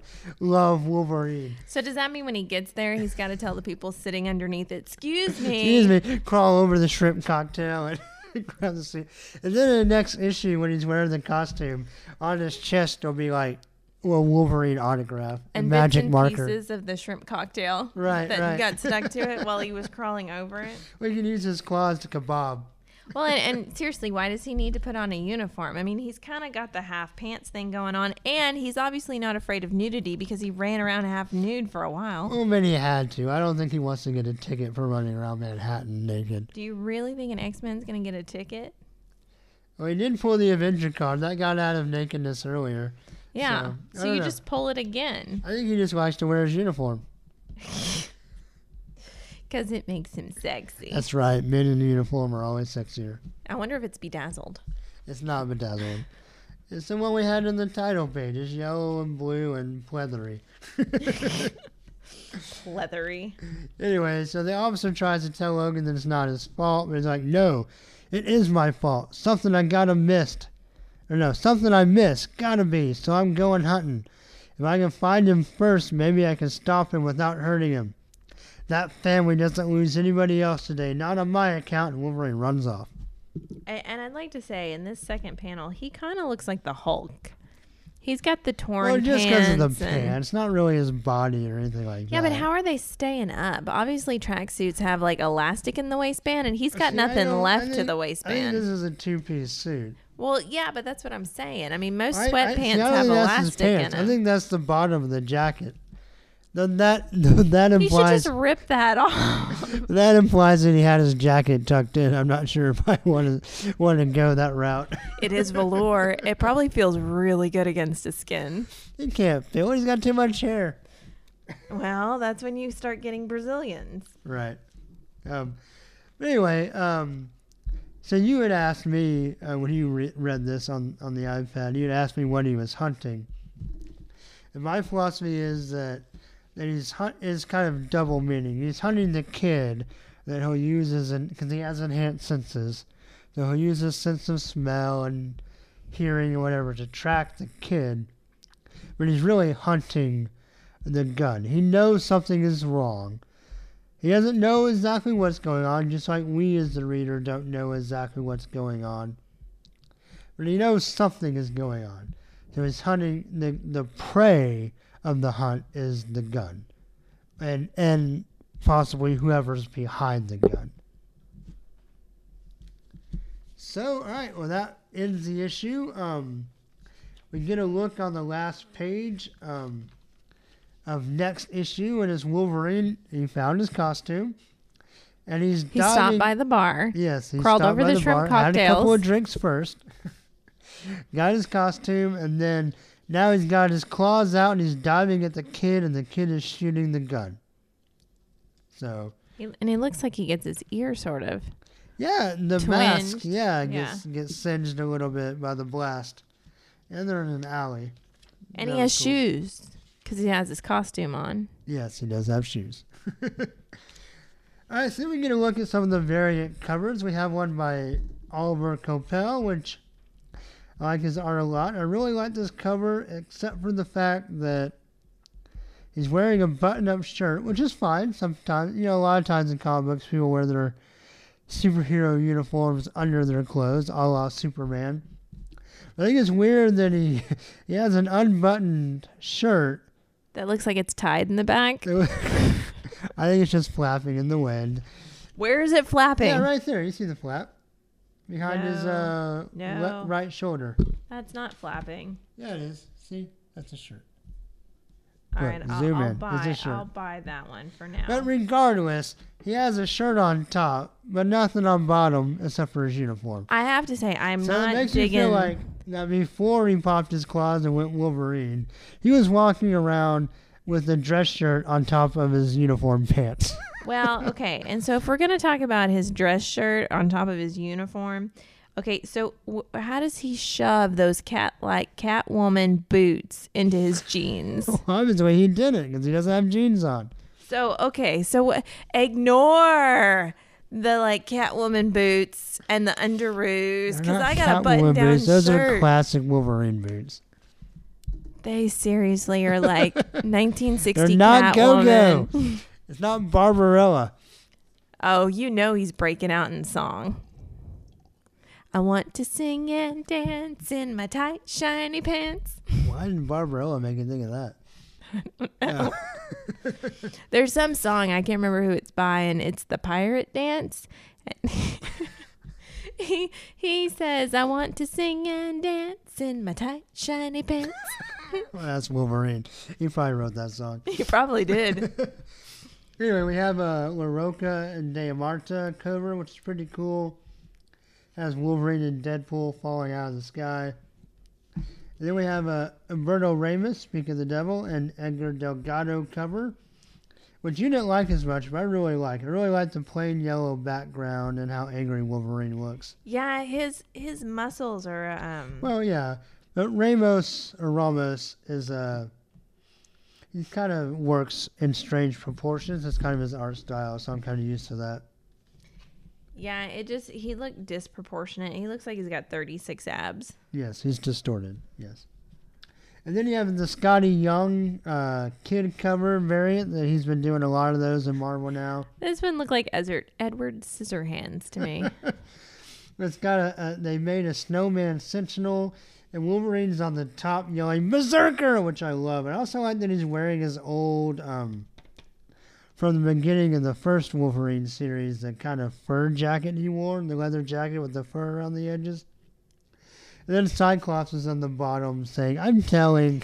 Oh my gosh, is Cyclops a pussy? Seriously. Well, it depends on who you ask. But him and Wolverine have never gotten along. So I really like this cover. I want a poster of it.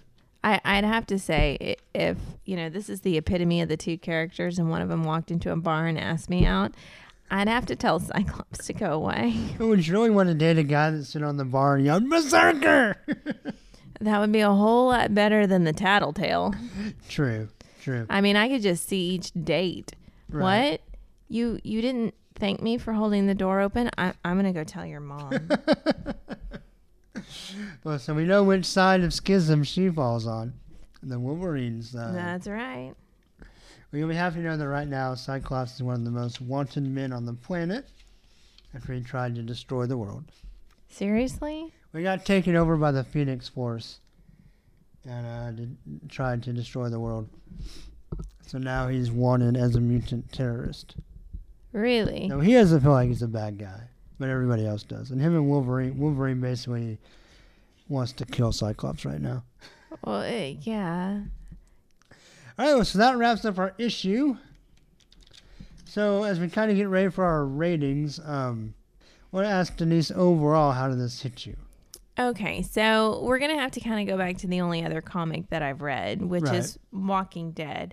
And the one thing that I love about the Walking Dead comic is you literally, as you're reading it, and when you get to the last scene and you realize there's nothing left behind it, you're just, no, it can't end here. Oh, and every good comic book will do that.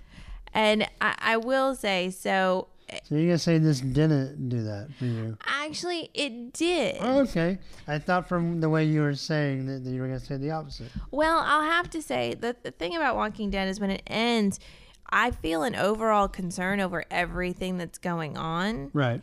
And I want to know what's going to happen next. However, in this one, I could give a rat's patootie about Wolverine and Lieutenant Tomato and all of that. I'm more interested is what is going on with this kid. Right.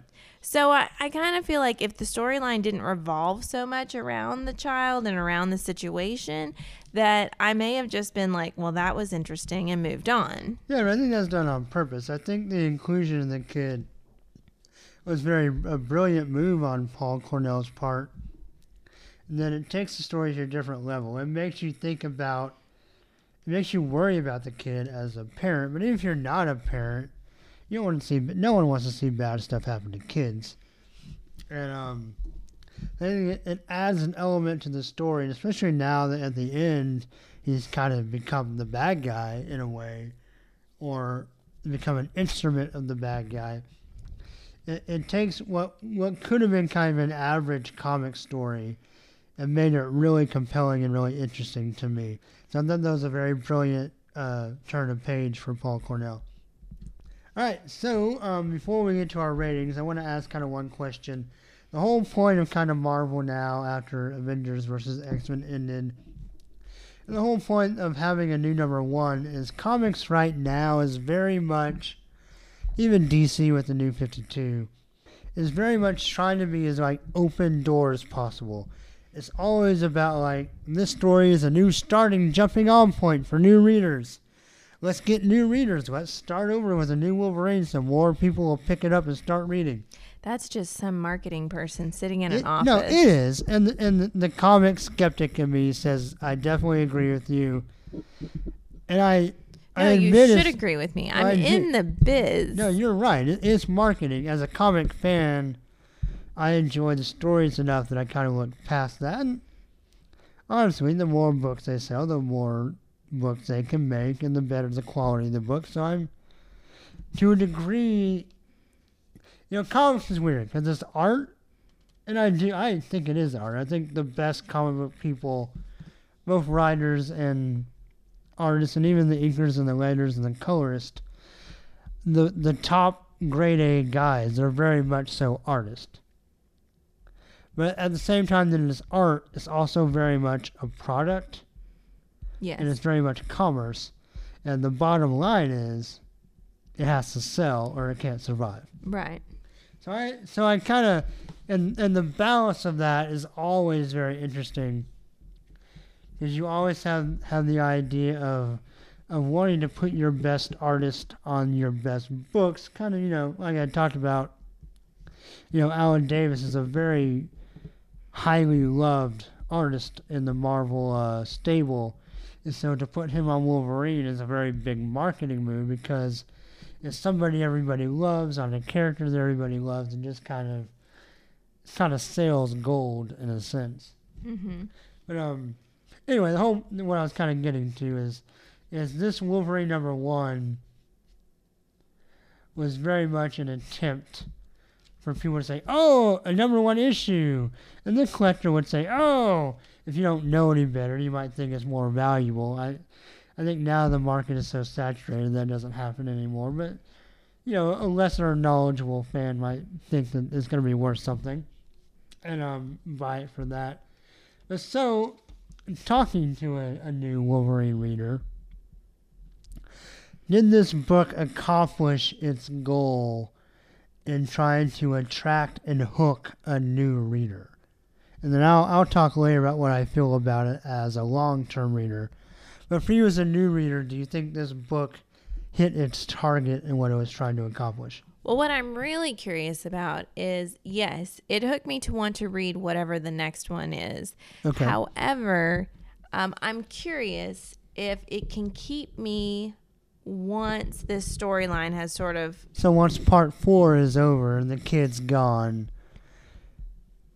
will you still be interested in Wolverine? That's or the are you thing. just interested in this chapter of Wolverine? That's the thing. Walking Dead does this. They have certain issues that are a part 1 of whatever. and they still have their underlining Walking Dead theme. Right. But the thing with Walking Dead was the minute I finished the pilot comic, I knew I was hooked. I knew that no matter what was going on, I needed to read every single thing that came out. Well, that's how it was with the show, too. That's the show we watched together, and I was actually kind of glad we got onto it late because we got to watch it on Netflix, and we didn't have to wait. Yeah. But there was a show because from the pilot episode, I was like, okay, I'm totally 100% in this series. And that's how I was with the comic. Right. And so this one intrigues me because you're not quite to that point yet. No, I'm not to that point yet. But I am curious as to what happens to the kid. I'm just curious if once the kid story plays out, will it keep my interest? Right. So let me ask you this, because obviously, don't tell her. When I set up the iPad, the Marvel app is my account. It's on her iPad. But obviously, I'm going to give you the digital code for number 2. I'm going to offer it to you. But let me ask you this. If I just kept my mouth shut and went to the comic shop next month and got Wolverine number 2 and read it and didn't say anything, is this story interesting enough to you? Did it hit you hard enough that in a couple of weeks, would you come to me of your own volition and ask me if the next one had come out yet or not? And if I had it, could you borrow it, whatever? I don't know about the next week.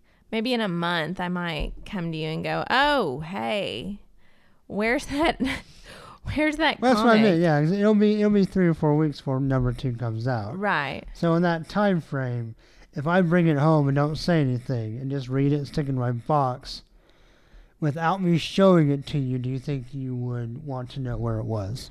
I'd want to know where it was. Now, cool. I will say that, with The Walking Dead, when I get done with it, I literally am Googling when the next one comes out. Right. Because that is literally how hooked I am. Right. This one, I don't think I'd be Googling when the next one came out, but if it happened across the coffee table, yes, I'd pick it up and read it.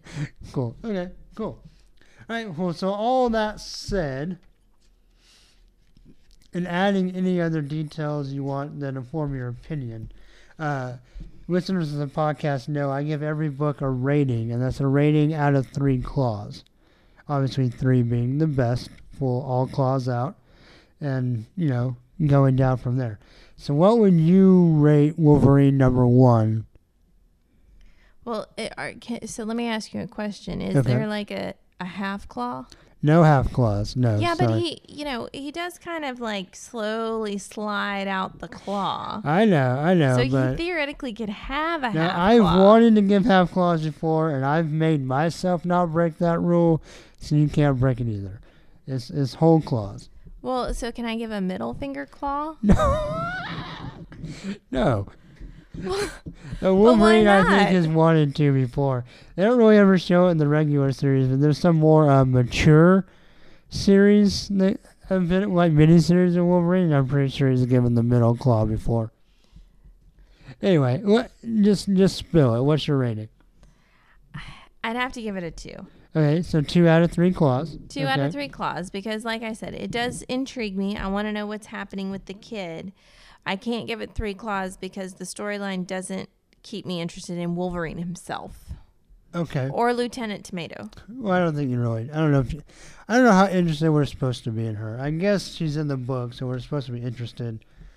It'll be interesting to me to see how much of a role she plays moving forward, or if she was just kind of the first cop on the scene. Quite honestly, if she gets incinerated, I think she got. Well, I no think she problem got to me. named, so she'll probably show up.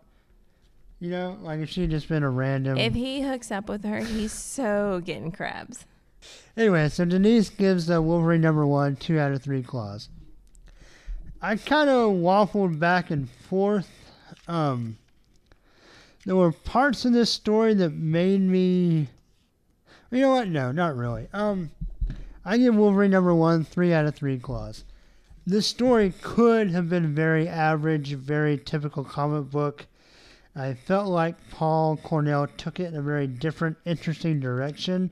The storyline of the kid got me hooked. I really liked the way that he dropped little clues about hints of the past, but didn't retell the origin.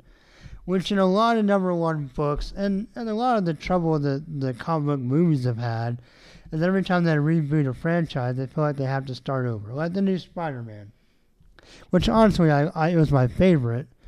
But it was kind of a bummer that they had to go back and start over and tell how he got his powers and blah, blah, blah, instead of just starting off as Spider-Man and let him fight somebody and, maybe give a little flashback here and there. But anyway, so I kind of enjoyed that this Wolverine number one was not just, hey, this is who Wolverine is, and this is, how he got his claws and blah, blah, blah.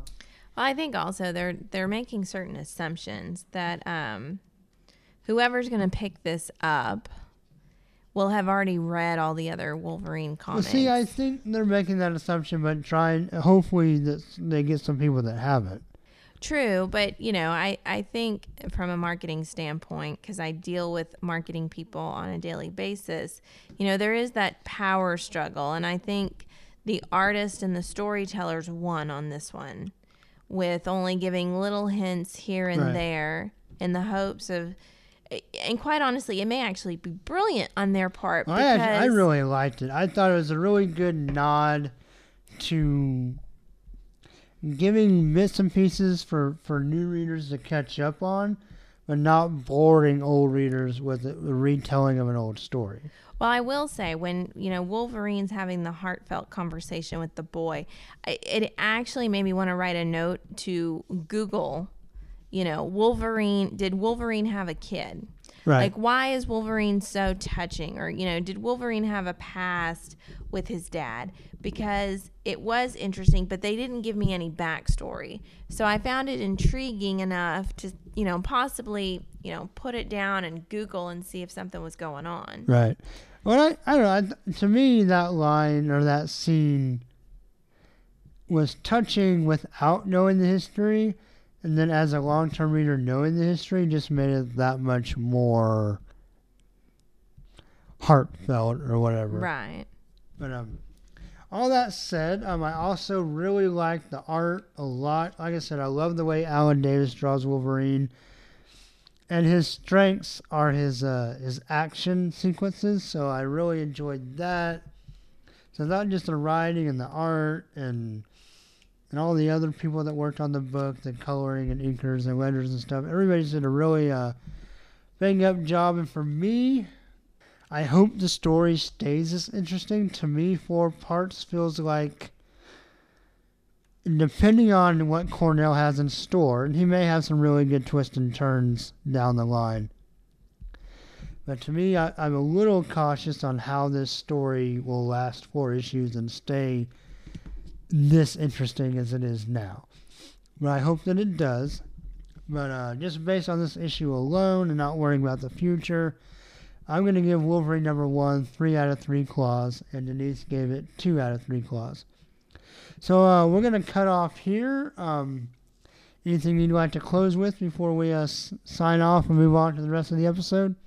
Well, I'd have to say, if y'all have enjoyed what you heard, go out to the Facebook page, like us. If you really enjoyed me as a guest host, be sure to make a little comment so that Jay knows that I need to be on more. That's true. And also, I'd like to give you the opportunity to make a personal plug. Is there anything you'd like to promote for yourself? Well, for those of you out there looking for photography or videography, I actually co-own with someone else a photography and videography company called Spark. The website is movingspark.com. Awesome. You can also check out our Facebook page at facebook.com/movingspark. And for any listeners in the greater DFW area in Texas, that would be particularly applicable, but I think anybody could go and just enjoy the pictures on the site. Very true. Even if they're too far away to use you, they can just see some good photos. That's right. Awesome. Okay, well, we're going to move on. So again, just to summarize, I gave Wolverine number 1 3 out of 3 claws. Denise, you gave it 2 out of 3. All right. Well, we'll see you later. Bye. Okay, so now we have our segment, and the X-Men. We have Wolverine and the X-Men number 26. This is Savage Learning, part 2 of 4. A Boy Named Dog. It's written, of course, by Jason Aaron, with art by Ramon Perez. Laura Martin is the colorist. VC's Joe Caramagna is the letterer. And the cover is by Perez and Martin. I guess is it Perez? With the accent, I think. Anyway, the cover is really nice.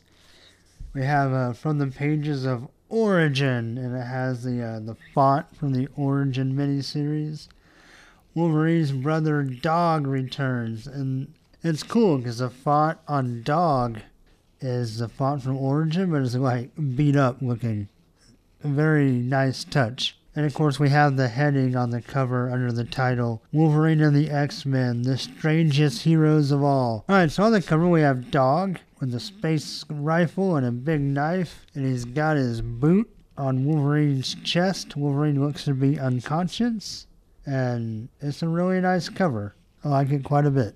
You know, Perez's art was pretty good, or Perez's art was pretty good in number 25. It is really good in this issue. I think part of it is maybe it got a little stronger because his flashback sequences are fantastic, but I think also it kind of grew on me even more than it did over the last issue. It's still continuing to grow more so on me. So, anyway, we start off with the flashback, Alberta, Canada, many years ago. So we have, you know, it's cool. We get we get Dog's origin, and basically the Logan family was pretty maybe worthless is a little strong, but not by much if it is. It's a family that was very rough around the edges, always got in trouble. Talks about his grandpa was hanged at the age of 17, and he already had 3 kids. His grandma was stabbed to death in the middle of the street in the middle of the day. And then Thomas Logan, of course we remember him from Origin, was a really rough guy, an alcoholic, not a very good father at all. He was prone to leaving Dog places and making him find his way back home. I don't think he did it like, I'm going to make him find his way home. I think he just forgot about him. It's kind of what the intimation we're giving.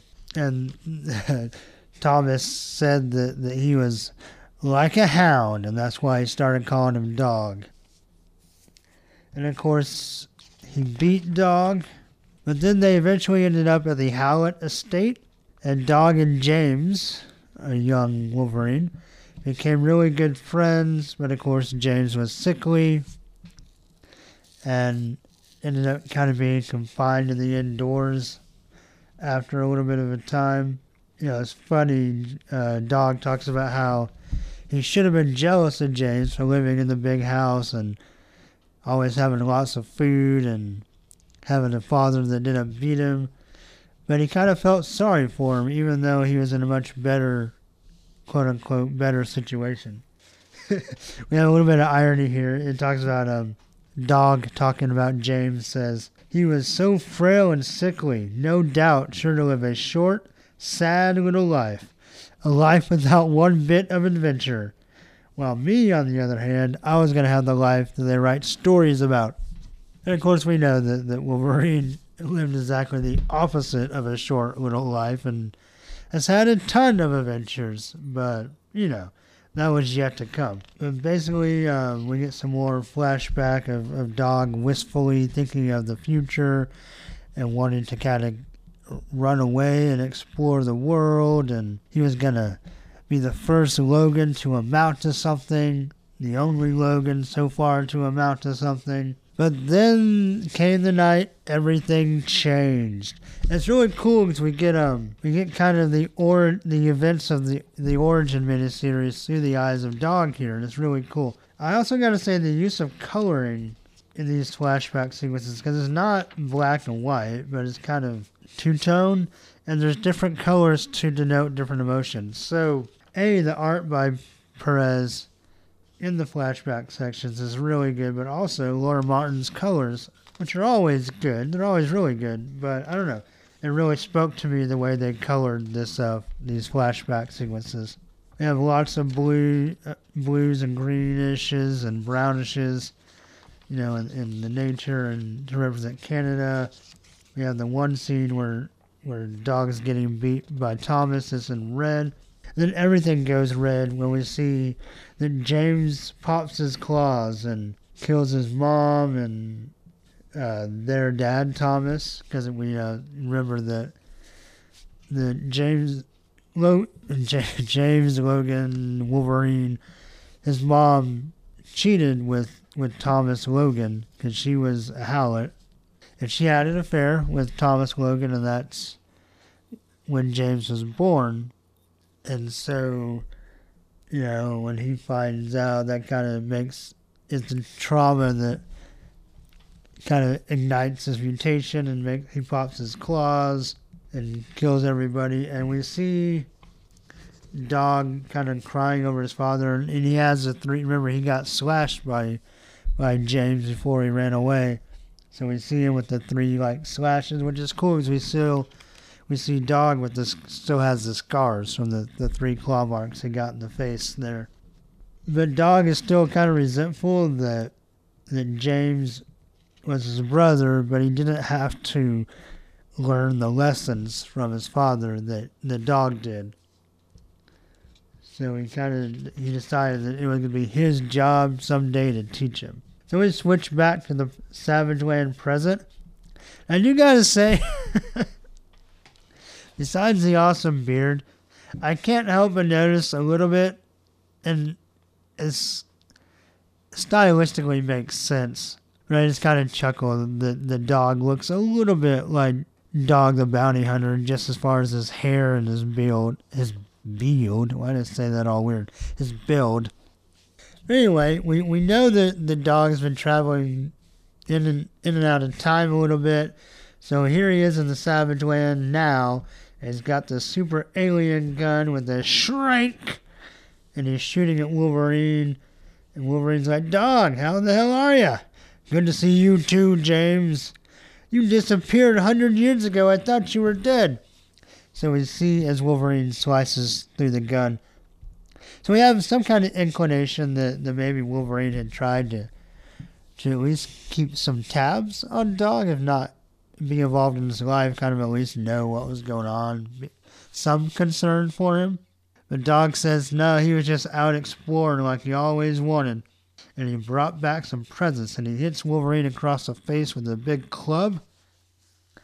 And it turns out it's from the future, and it's made out of adamantium, and adamantium is in a surplus of the future.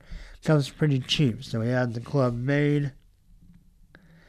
And we get a nice scene of him trying to hit Wolverine in the face with it, but Wolverine kind of crosses his claws in front of his face to block it. It's a really cool scene. I gotta say, I really like the way Perez draws Wolverine. It's nice. I like his uniform and his mask or cowl or whatever you want to call it. So they fight some more. I also like, again, we have a sound effect in the art that's, besides just the shrinks and the clings and the pips and the shracks, we get a kick as Wolverine kicks Dog off of him. Wolverine tries to talk him down, says they don't have to fight, but he's not going to back away. So they fight a little more, and Dog pulls out a crossbow with 3 little poison darts, and he says it's the venom from the atom bomb ant, which I thought was pretty cool. He goes, whatever the hell that means. Real nasty critters that live on some planets that ain't been discovered yet. Venom's so strong it even packs a wallet for folks with fancy healing powers. Yeah, so talks about, he says that Wolverine would be surprised what kind of weapons you can get in the future after mutants are outlawed and there's a bounty on them. So we even get the idea that he's done some bounty hunting. So again, Dog the Bounty Hunter. Little tongue-in-cheek humor by Jason Aaron, which I enjoy. And Wolverine pulls the darts out of his arm and he's like, all right, you want to play the damn supervillain? Fine. And then we get a nice shot of his eyes here. He goes, I'm going to treat you like the damn supervillain. And Dog's like, supervillain? You still don't get it, do you? I heard what you've been up to these last 100 years, little brother. all the people you done killed. Bet even you don't know how many. And you have the nerve to call me the villain? Open your damn eyes, James. I'm the hero in this story. And he electrocutes him. So then we get another flashback. Still Alberta, Canada, many years ago. And we see Dog as either an older teenager or a young adult.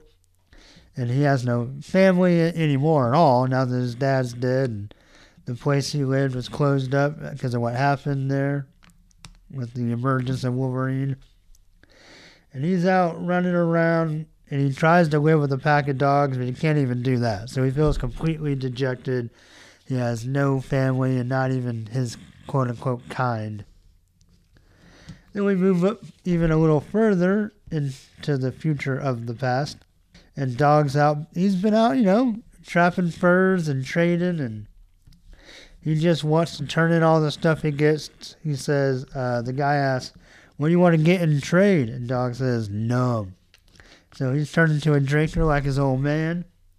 But he overhears some people talking about a wolf man. And he realizes with bony claws that pop out of his wrist. So he knows they're talking about James. Oh, I just noticed something here. Little Easter egg, and I'm not sure what it means. There's a reward wanted poster on the wall with a guy with like a metal cube helmet or mask or whatever. So keep that in mind. I didn't notice it my first couple of read-throughs, but I just saw it now. But anyway, the guys are scared of the Wolfman. They don't want to take him and show him, so they get in a nice bar fight. But he eventually corners James in an old mine. But before he can get to him and have their last standoff, he charges into the mine and he finds the diamonds. And these end up being the time diamonds that we were introduced to in the astonishing... I can't remember how it goes. Is it Spider-Man and Wolverine or Wolverine and Spider-Man? Anyway, it was a cool miniseries by Jason Aaron and Adam Kubert. And it's centered around these time diamonds. So we see that Dog found some in a mine. And that's how he's been time traveling. So he kind of gets the upper hand on Wolverine. And he pulls out some glowing coil. And he talks about how he just needs to teach James how to be a real Logan.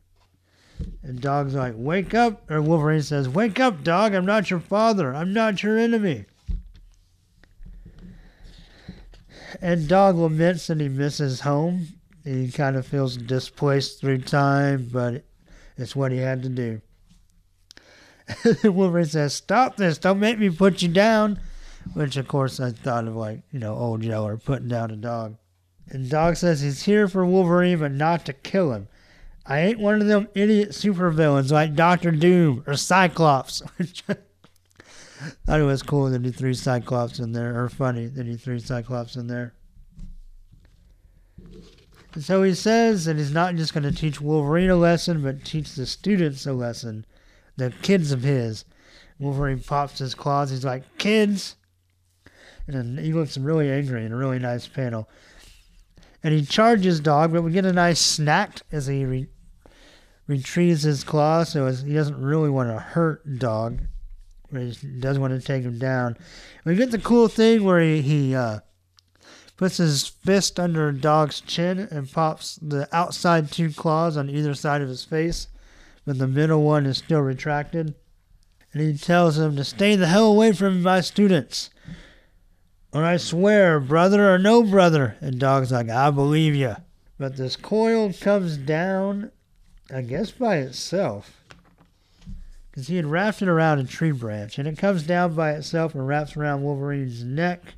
And Dog says that none of the futures for the Jean Grey school are good. That all the students either die horrible deaths or do something even worse. He goes, face it, little brother, you just ain't the school teacher type. Because deep down, you're still the same spoiled, rotten rich kid who grew up in the house on the hill. You never had to work for nothing. You never learned the kind of lessons I did. Which, I would say Wolverine he's definitely had to work for stuff. That might be a little bit of a misinterpretation, but anyway, Dog decides he's going to show Wolverine a bunch of different futures, and on one of them we see a guy on a horse in the old western time, and he has a square metal helmet on. It's almost Dr. Doomish looking, but without the hood.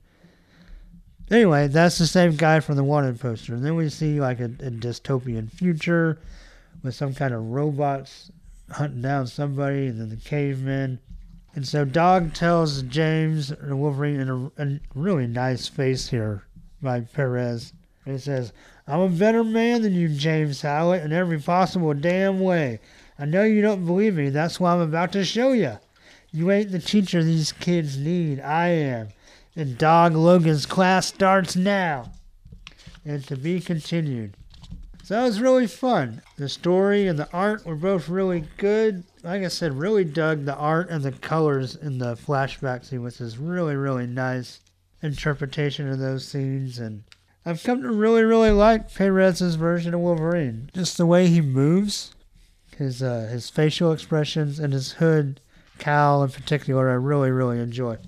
So, yeah, really not a whole lot to say except for there was just another kind of expected, really, really good issue from Wolverine and the X-Men. So, I'm going to give Wolverine and the X-Men number 26 3 out of 3 claws. That's kind of all I have to say about that.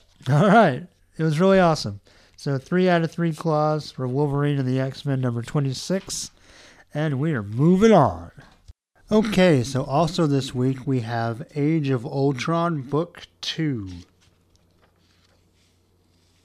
And this is written by Brian Michael Bendis, penciled by Brian Hitch, inked by Paul Neary. Paul Mounts is the colorist. VC's Corey Pettit is the letterer. And Hitch, Neary, and Mounts did the cover. And there's a variant cover by Young John Yoon and Rocky Kim, which I don't think I've seen. The cover is actually pretty nice. We have Black Widow and Moon Knight being attacked by a bunch of Ultron robots. Moon Knight looks really cool. In fact, this picture of Moon Knight is so far probably the best thing Hitch has done in the whole series. But more on that later. But I didn't mean that as a left-handed compliment or a backhanded compliment. It's a really cool, Moon Knight looks really cool. It's really sweet. And he's kind of yelling, and his mask is partially ripped off, so you see like his face, or part of his face. And he's got an M16, and he's trying to go to town. And then Black Widow looks pretty cool too, but oddly enough, a lot of times after comic book movies, people will draw the characters to kind of look like their actress counterparts. I remember for a while in the 80s, people drew Bruce Wayne to look like Michael Keaton. Or,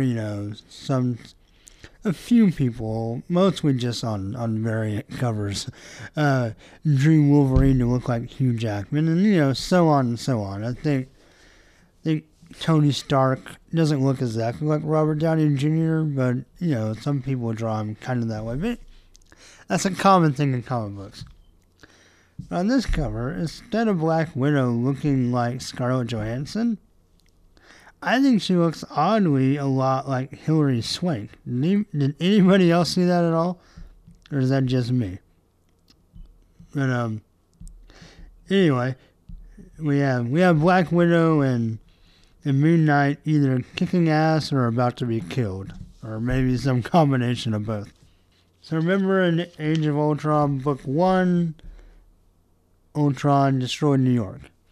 Well, now we start off in San Francisco today, and we see that Ultron's destruction is all over the country, or at least on the West Coast, and San Francisco is also in rubble and ruin. And we see a hooded woman walking through the streets, and we see 3 Ultron sentries flying around. It seems like the Ultron robots always move in groups of 3s. So that's interesting. They're flying around, and this woman encounters a guy with a gun. He wants her to give him whatever she's got. And she pulls off her hood, and it's Black Widow, but one of her eyes is completely scarred up and scaly and ruined. And she makes a really ugly face here. It makes her look pretty bad. And they kind of argue, and then he gets shot through the head. And we see that there's a sniper on the roof, and turns out it's Mark Spector, a.k.a. Moon Knight. So Black Widow rummages through the dead man's pockets, and she finds a bottle of water and some Twix. And so we see the Ultron robots kill some more people, and Scarlet... Why do I keep wanting to call her Scarlet? Anybody. Black Widow ducks into a safe house. One of the Ultron robots kind of turns his head like he might have seen her go in. But we don't find out this issue whether anything comes of that or not.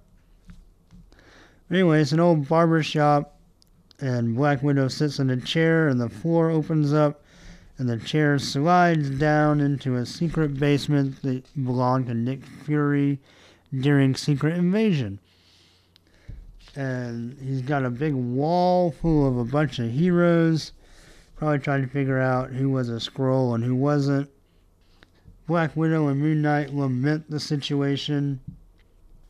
And Black Widow says this is the safest place. We can't go anywhere. Moon Knight wants to move out and try to find other people, maybe other heroes. And they decide that if they're going to go out, they're going to take Ultron down with them. I think Black Widow says something about shoving a nuke up Ultron's butt. So then we move to Central Park, under it. And remember, the Avengers that are left are underground. So Spider-Man's there, and he's talking to the Avengers that are left about what's going on. And he tells them his name is Peter Parker, because they don't need to have secret identities anymore because the world's gone to hell. Which I thought was kind of weird. But it also makes me feel kind of weird, because if he says there's no reason for secrets, but he's Peter Parker, and when we see him, he's in Peter's costume as far as like the lenses on his eyes aren't the stick-out lenses from Superior Spider-Man. But then we have a Superior Spider-Man Age of Ultron issue. So I don't know what Spider-Man this is. It's really confusing. Maybe that'll be revealed, maybe it won't. But is this actually Peter? Or is it Otto still in Peter? Or is he so adapted into that identity by this point, whenever this point is, that he thinks of himself as Peter? I don't know. I have no clue. Anyway, Spider-Man, who acts more like our Peter Parker, our Spider-Man that we've had forever, just kind of laments the situation. He says that he woke up and everything was going crazy. He had slept through the end of the world, he says. We get some really, on the plus side, we get really nice facial expressions from Hitch here in Peter's apartment. There's like a double page spread that has like panels across the top, and then the bottom half is a horizontal view of Ultron just starting to invade / destroy New York, and Spider-Man swinging through the skyline.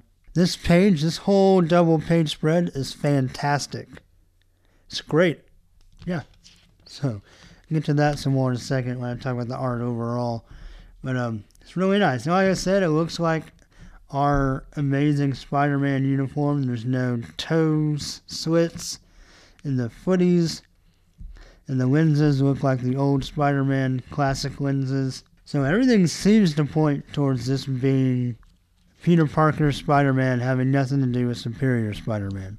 Anyway, Peter asks if it's just New York, and the Avengers are assuming that Ultron's gotten everywhere, that Washington, they know DC no longer exists. And we look around, and it's just the Avengers. And another confusing thing, I can't tell which iteration of Beast we have here.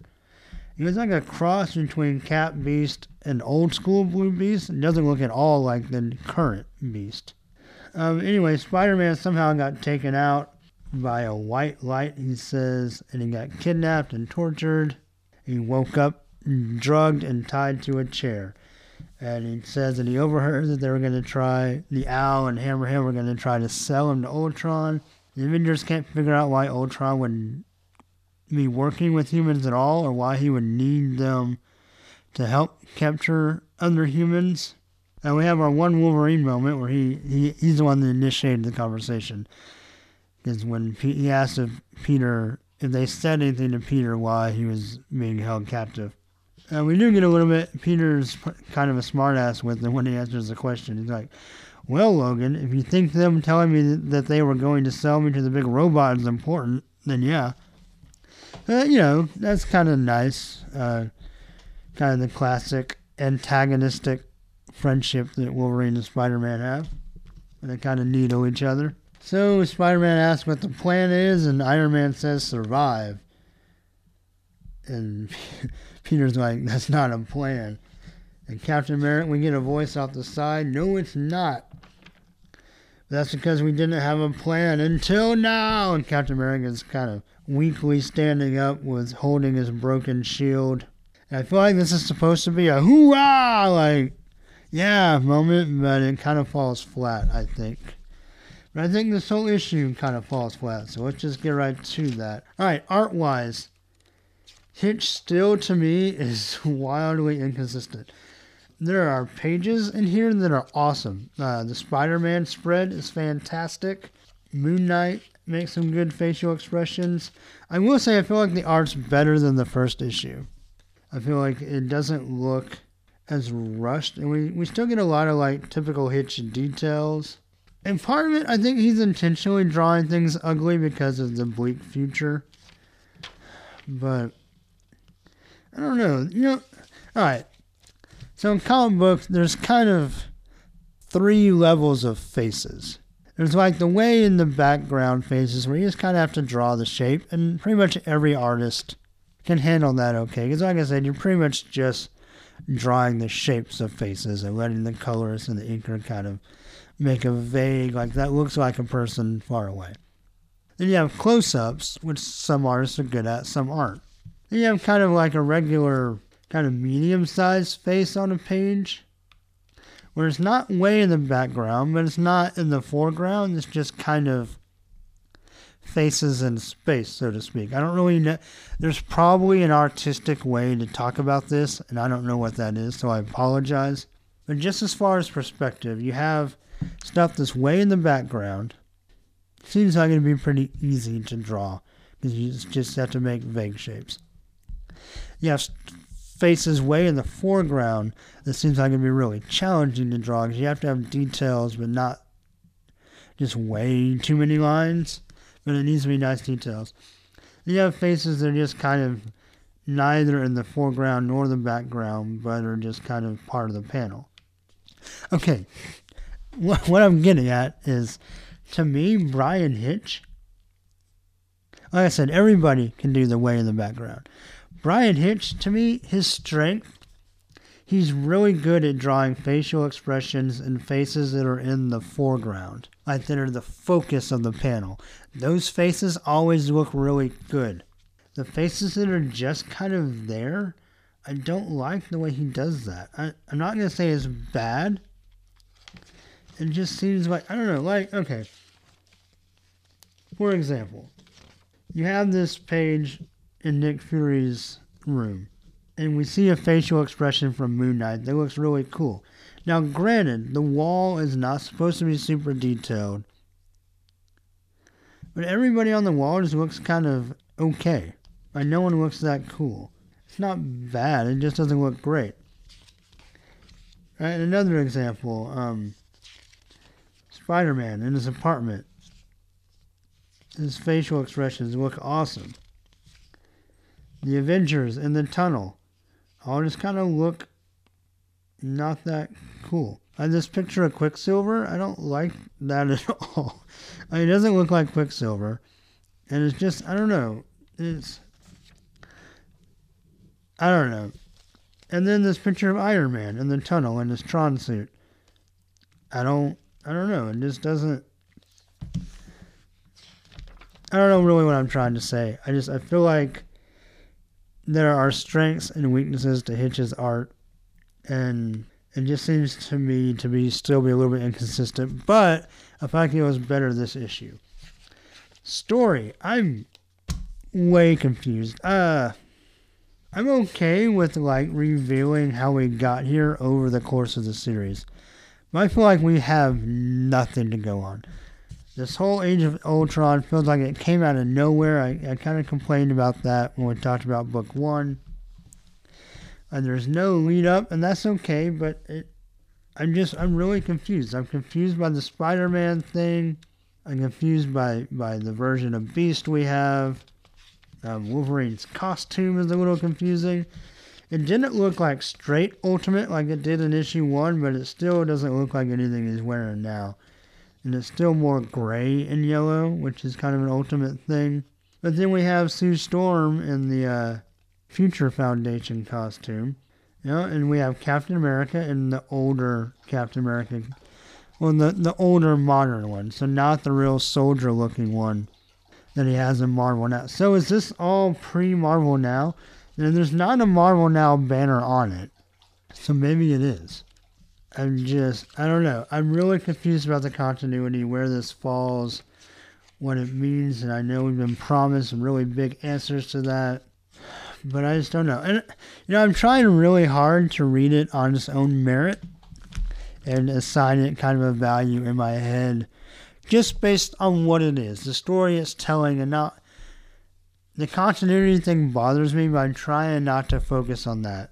But if you take that away, all you're left with is a story where really nothing's happened in 2 issues. I mean, basically over 2 issues, Ultron has come back. He has laid waste to most of humanity and most of civilization, and things are really, really shitty. And that kind of sums up the first 2 issues. And we've kind of seen where some of our heroes are. And they're in hiding. We have some in New York, and now we meet some in San Francisco. But as far as developing and moving forward a plot, I mean, you kind of have the vague, somewhat interesting story of Al and Hammerhead kidnapping Spider-Man, and Clint going out of his way to rescue him. If anything, that was actually better than anything that happened in this issue, because really nothing happened. We find out that Black Widow and Moon Knight are in California.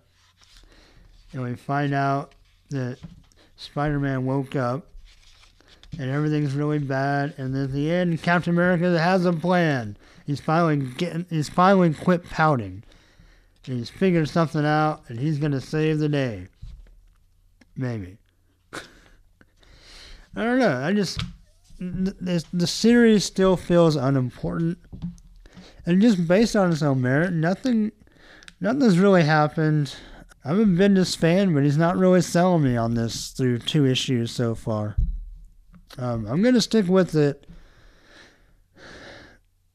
Because even though he hasn't yet in the first 2 issues, I just have a feeling that Wolverine's going to play a significant role in this book before it's all said and done. So I'm going to write it out for you, the listener. But right now, this book is way underwhelming for me. Yeah, I feel like the art was a little better this issue, and the story was a little worse. So average all that out, I'm going to give Age of Ultron Book 2 1 out of 3 claws. I'm ready for this series to go somewhere. I'm ready for something to happen. I'm ready for at least like one answer. Just give me one answer to all the questions that this series has raised so far. Or give me a hint and a clue. And maybe I'll look back at these first 2 issues and see that some Easter eggs and some clues are in there. But right now, I'm confused. And I'm not that interested, and I'm kind of bored. Just not make for a good comic book. Yeah, so Age of Ultron Book 2, I'm going to give 1 out of 3 claws. All right, well, that's that. Okay, so that's going to wrap us up for episode 21. Hope you enjoyed our special guest and our special look at Wolverine #1. I had a good time. So, of course, you can check out show notes on the website at www.snickcast.podbean.com. Be sure to leave us some reviews on iTunes. Find us on Facebook. That's facebook.com/SNIT podcast fan page. You can email us at snitcast@yahoo.com. And I think that about covers it. Yeah. Alright, well, enjoy your day, night, or whenever this podcast finds you, and I'm out. Alright, hugs and snicks.